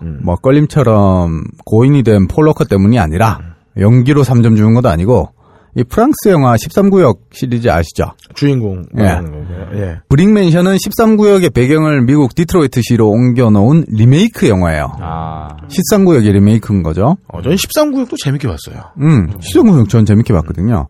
주인공이 그 르 파쿠르, 보통 파쿠르라고 우리 알려진 영어로는 프리러닝. 우리나라의 야마카시라는 단어로 잘못 알려진 그 스포츠를 창안한 다비드 벨이에요. 네. 이 다비드 벨이 15살에 만들었고 이 스포츠를 하는 클럽 이름 자체가 야마카시였기 때문에 한국에는 야마카시로 잘못 알려졌었던 게 있죠. 그 영화 이름이 야마카시라서 야마카시. 그치, 그런 것도 아니요. 그 야마카시 그룹이 있었고 그걸 가지고 야마카시라는 영화를 류배송이 만들면서 소개를 하면서 또 야마카시 뭐 하는 게 있었었죠. 그게 초인이라는 단어예요. 아프리카 단어.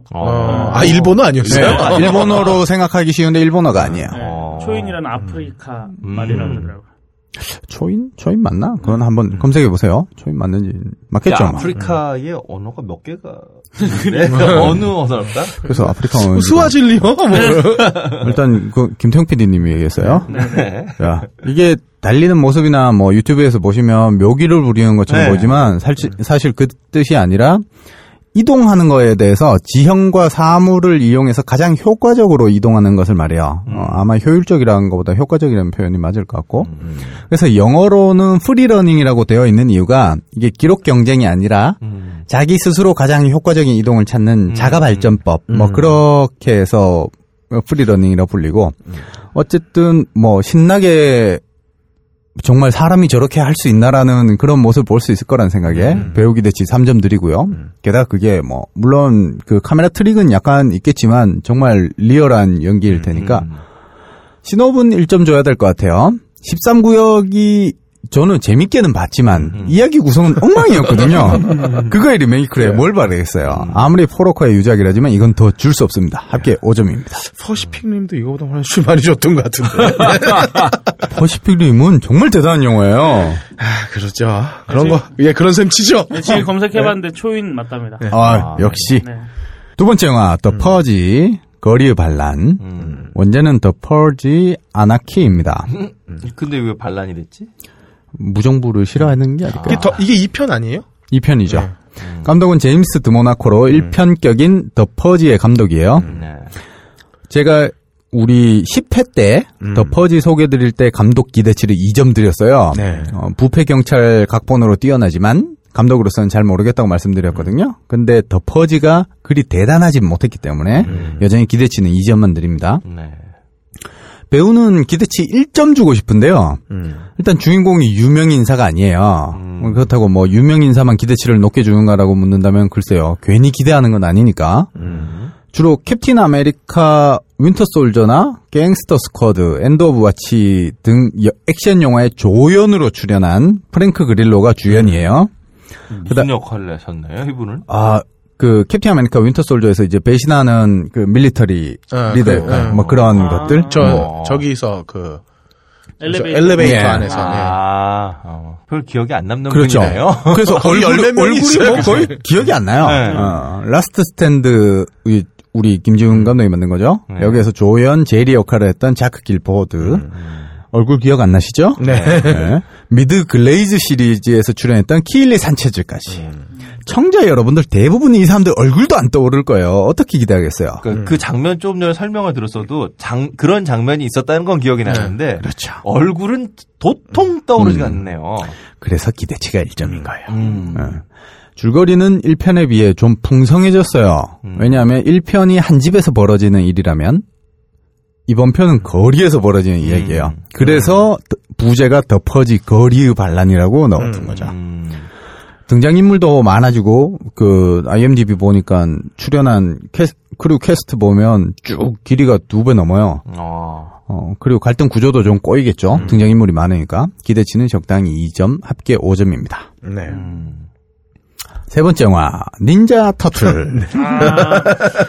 베이 형님 또 이제 제작하신 마이클 베이의 원제는 티네이지 뮤턴트 닌자 터틀. 감독은 조나단 리브스만. 우리 업다님이 지난주 조냉 까드린 마이클 베이의 눈에 띈 감독이에요. 망작을 좀 짚어드리자면 이 양반이 텍사스 전기톱 연쇄살인 사건 제로. 이건 모르겠네요. 그다음 월드 인베이전. 네. 뭐 그나마 조금 유명한 타이탄의 분노까지.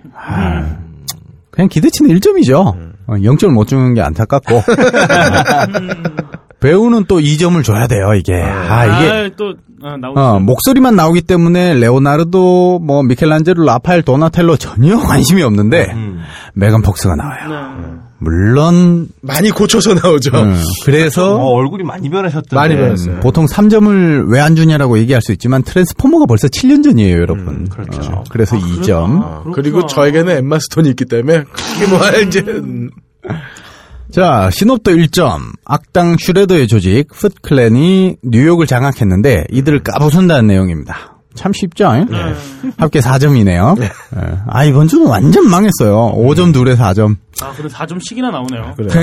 저는 최소 3점이 나오니까요, 무조건. 그냥 여러분 비기너 게임 보세요. 2번 보세요. 네. 영진공 단신. 단신입니다. 한국 시네마테크 협의회, 우리 서울아트 시네마에서는 자체 프로그램으로 8월 29일 금요일부터 9월 6일 토요일까지 가을날의 재회라는 제목의 프로그램을 진행합니다. 이번 프로그램에서는 베르나르도 베르톨루치의 몽환적인 성장 드라마 미 앤 유를 포함해서 총 7편의 영화를 만날 수 있대요. 제임스 그레이의 투루 오브 어스, 야마다 요지의 동경가족까지 우리를 느린 호흡의 사색으로 이끌어줄 작품들과 함께 성큼 다가온 가을을 느껴보시기 바랍니다. 동경가족 이거 옛날 그 영화 얘기하는 건가요? 그런 것 같아요. 개봉한 지 꽤 된 영화 같아요. 뭐 푹 짤 수 있는 영화들이네요. 근데 동경가족이 제가 알고 있는 그 영화가 맞다면 아마 정말 잘 짜여진 미장센. 지금 비전님이 얘기하신 건 동경가족이 아니라 오즈 야스지로의 동경 이야기? 그죠. 죄송합니다. 그것도 이번 상영장 목록에 있고 디지털 복원판이 함께 상영된다니까 꼭 찾아보시고 우리가 얘기한 동경가족은 2013년에 개봉한 야마다 요지 감독의 작품입니다. 딴지라디오 방송별 게시판에 후기를 남겨주시는 분들 중 각각 한 분씩께 무비스트가 후원하는 인터파크 프리엠의권 2매, 앰프드가 후원하는 꼬시 작곡을 드립니다. 많은 참여 바랍니다. 누구에게나 마음의 별은 하나씩 있습니다. 그게 츠보미이건, EDD2022건, 하이젠베르크이건 각자에게는 가장 소중한 것일 겁니다. 하이젠베르크는 염님? 네. 상대의 별을 존중하는 만큼 상대의 상처를 보듬어주는 사회를 바랍니다. 상처받는 사람에게 소금을 뿌리는 사회가 결코 건강한 사회는 아닙니다. 녹음 김태용, 효과 고승수, 제작 딴지일보 진행의 그럴거리였습니다. 다음 주에는 추석특집 주성치 1, 2부를 들고 여러분을 찾아뵙겠습니다.